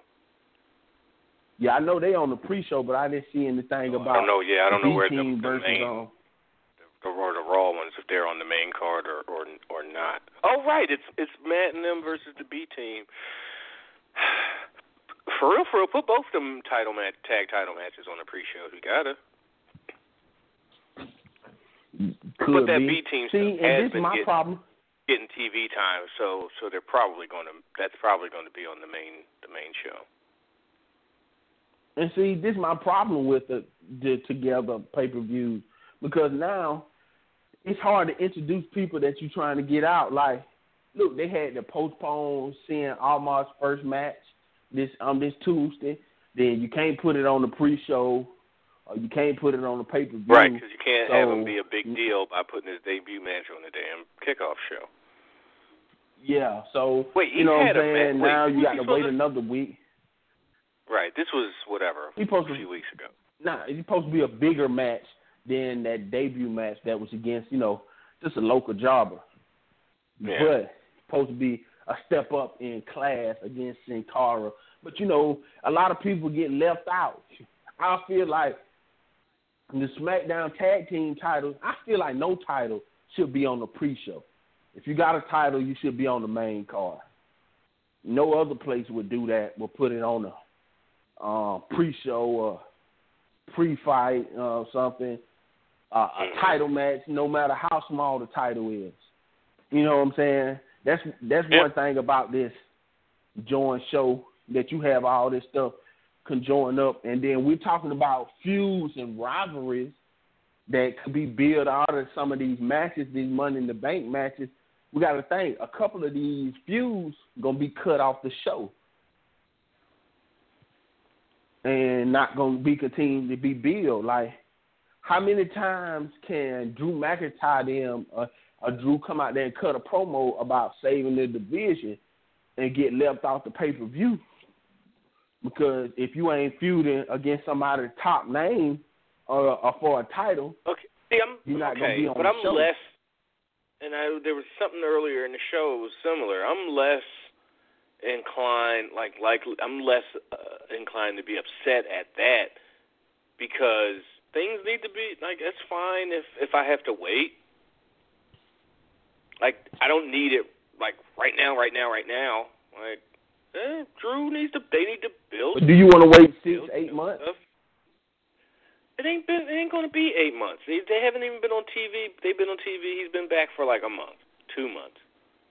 Yeah, He's but been I'm doing just this saying, stuff with Dolph Ziggler. we know patience.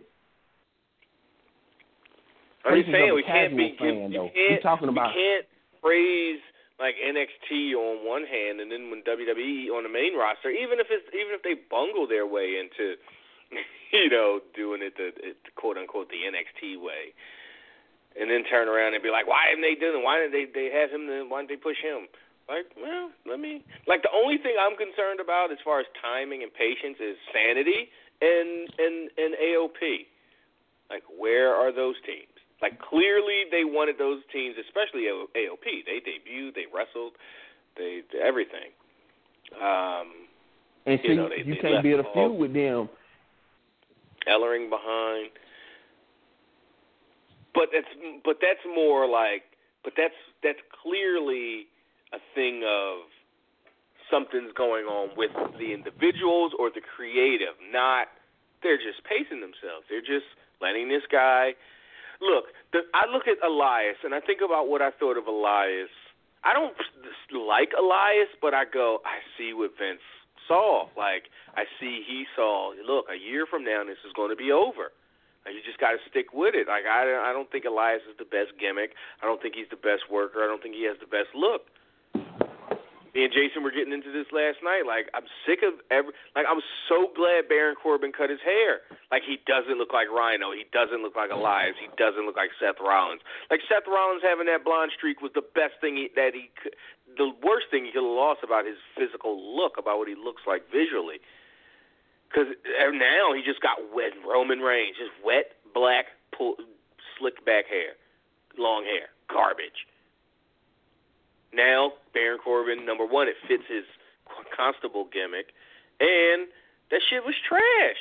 And that shit was all thin on the top. So he had so many reasons to cut that shit.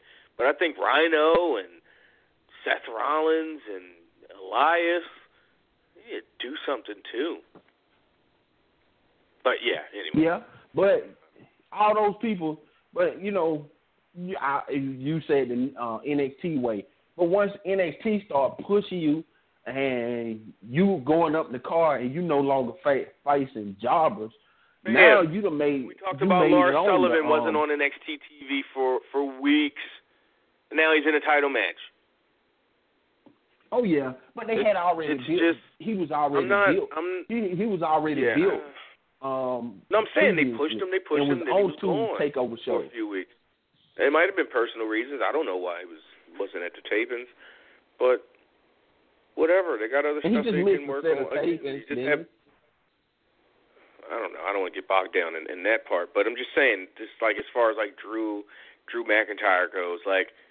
No, just have him doing stuff on TV, winning, protecting them, and then when something opens up, that's a lot of the time what they're waiting for, something to open up, and because they have things mapped out, they have spots assigned, and he literally just needs to wait till something opens up, and it will. He's too good. In a year from now, we're still going to be talking about Drew McIntyre in a positive way, like a main event. Like a main event act. We're not going to be like, oh, Drew McIntyre got lost in the sauce. Look at him. No. I think Drew McIntyre's going to be fine. I'm not worried about Drew McIntyre. Yeah, that probably was a bad example because we know Drew. But I was just saying from the casual fan who don't be in NXT and don't watch indie shows and stuff like that because it's more them out there than it is us. No, totally. And the more you get of them to follow you, the higher you become up the card. And I get it, but I just don't think Drew, and again, you did say it wasn't the best example, but I don't think Drew just winning matches every week or every other week for 3 or 4 or 5 months is hurting him in any way. People are getting to know him. Oh, yeah. People are getting to know his moves. People are getting to know his move sets and anticipate and do, it's just how it goes. Like, not going to be on TV and then immediately, like, in the top shit. Now, you have to wait a while, again, until something opens up. Or you just on there enough and then they feel, okay, the crowd has a good grasp of him. Now let's kick it into second gear. A lot of that is that, too. But it hurts new talents like AOP. These are the people that I'm talking about. But I think there's a real reason they're not on TV. Like either a personal reason or I don't know. They're not on TV. Dash and Dawson ain't on TV. Ain't on TV. It's a lot of people and what Dash and Dawson them ain't been on TV in months. I know you don't like the fake. No. I saw them very, very recently. Like in the last 2 weeks, they probably jobbed to somebody. But matter of fact, no, they beat somebody. Yeah, they was in that tag. That battle royal. Yeah, that doesn't count. Whatever. Yeah, they were. Yeah, but. See what I'm saying? So and AOP wasn't even on there, and I don't think AOP been on for a whole month. That's when I kept expecting. I was like, oh, AOP's going to come in at the end of this and destroy everybody and win or something. But nope. Like for weeks, every week for like 3 weeks when they were doing that tag division stuff, I was like, oh, here's where AOP's going to come back. Oh, here's where AOP's going to come back. Oh, here's the spot where AOP, and it just never happened. So I just stopped. Anticipating. Worrying about it. Yeah, and see that's why, and I'm thinking that as a casual, what a casual fan would think. Like, okay, once you get ready after not having them on TV or not even worthy enough to end the feud on the bottom of a card of a pay-per-view or something like that, that them people start looking at them like, okay, who are these guys? Why should we be behind them or be believable? All of a sudden, they just pop up out of nowhere.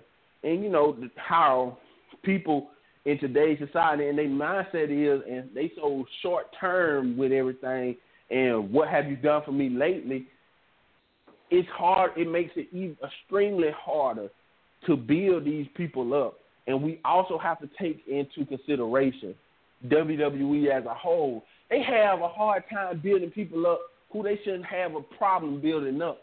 They have a hard time getting Roman Reigns over as a top star. Bailey and fucking, you know, all kinds of people. So how should we believe that this way, which in the past 15 to 20 years, it ain't worked, and they still doing stuff that they so-called they came up with during the Attitude Era. They still running off of that playbook, and this stuff is not working. It don't even work. It barely worked for their top stars. Yeah, I think y'all were talking about it earlier, how they were sounding talking on the ladders. Like, if I'm a badass and I'm crazy, I don't care if I'm a Kevin Owens type. I ain't getting up on no ladder to talk to these people. You know what? I'm going to wait till these people get up on the ladder, and then I'm going to tip the ladder over. And I'm going to push somebody off. Maybe Braun Strowman, because he might twist a knee or something and hurt his chances Sunday. So, exactly. And they barely had hard times building these people. I know we put in our mind how we think they're going to do it, but it's starting to get to a point where I think we starting to, as fans, or a lot of fans, we start reading stuff online and believing what the women always say about the men, like a cheating man. Like, damn, man, you tell so many lies that you start believing your own lies. And you start telling yourself all this stuff that you start believing it, and then when it don't happen, you even more disappointed. And then when you go to post your blame and stuff, it really be at the wrong thing because you told yourself that. They never told you they were going to do that. They've been doing the same thing for years and years and years, and what we should be talking about is the process. Like your team say, trust the process. Well, we can't trust WWE process, and Bede ain't coming in here talking about trust the process.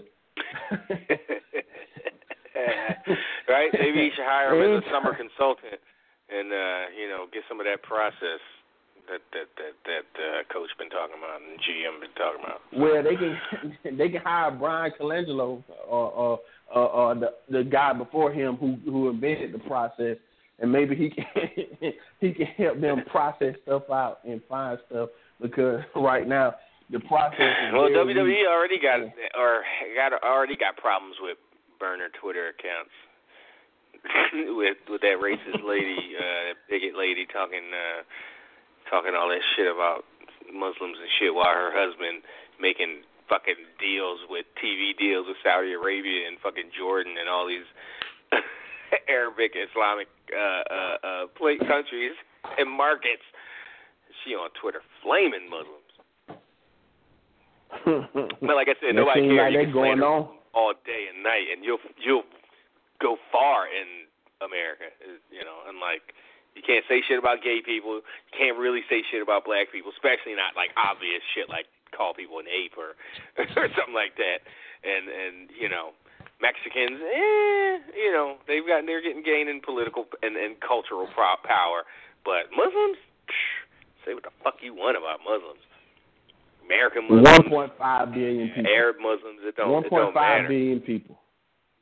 1.8 billion people, and when they say, I was saying this, I was watching something, and some fucking extremist fuck, half of Islam, believes in, blah, blah, blah, and kill infidels and people that aren't. Then my question to reporters and anybody that's hearing that, and I would go, then why are you still alive?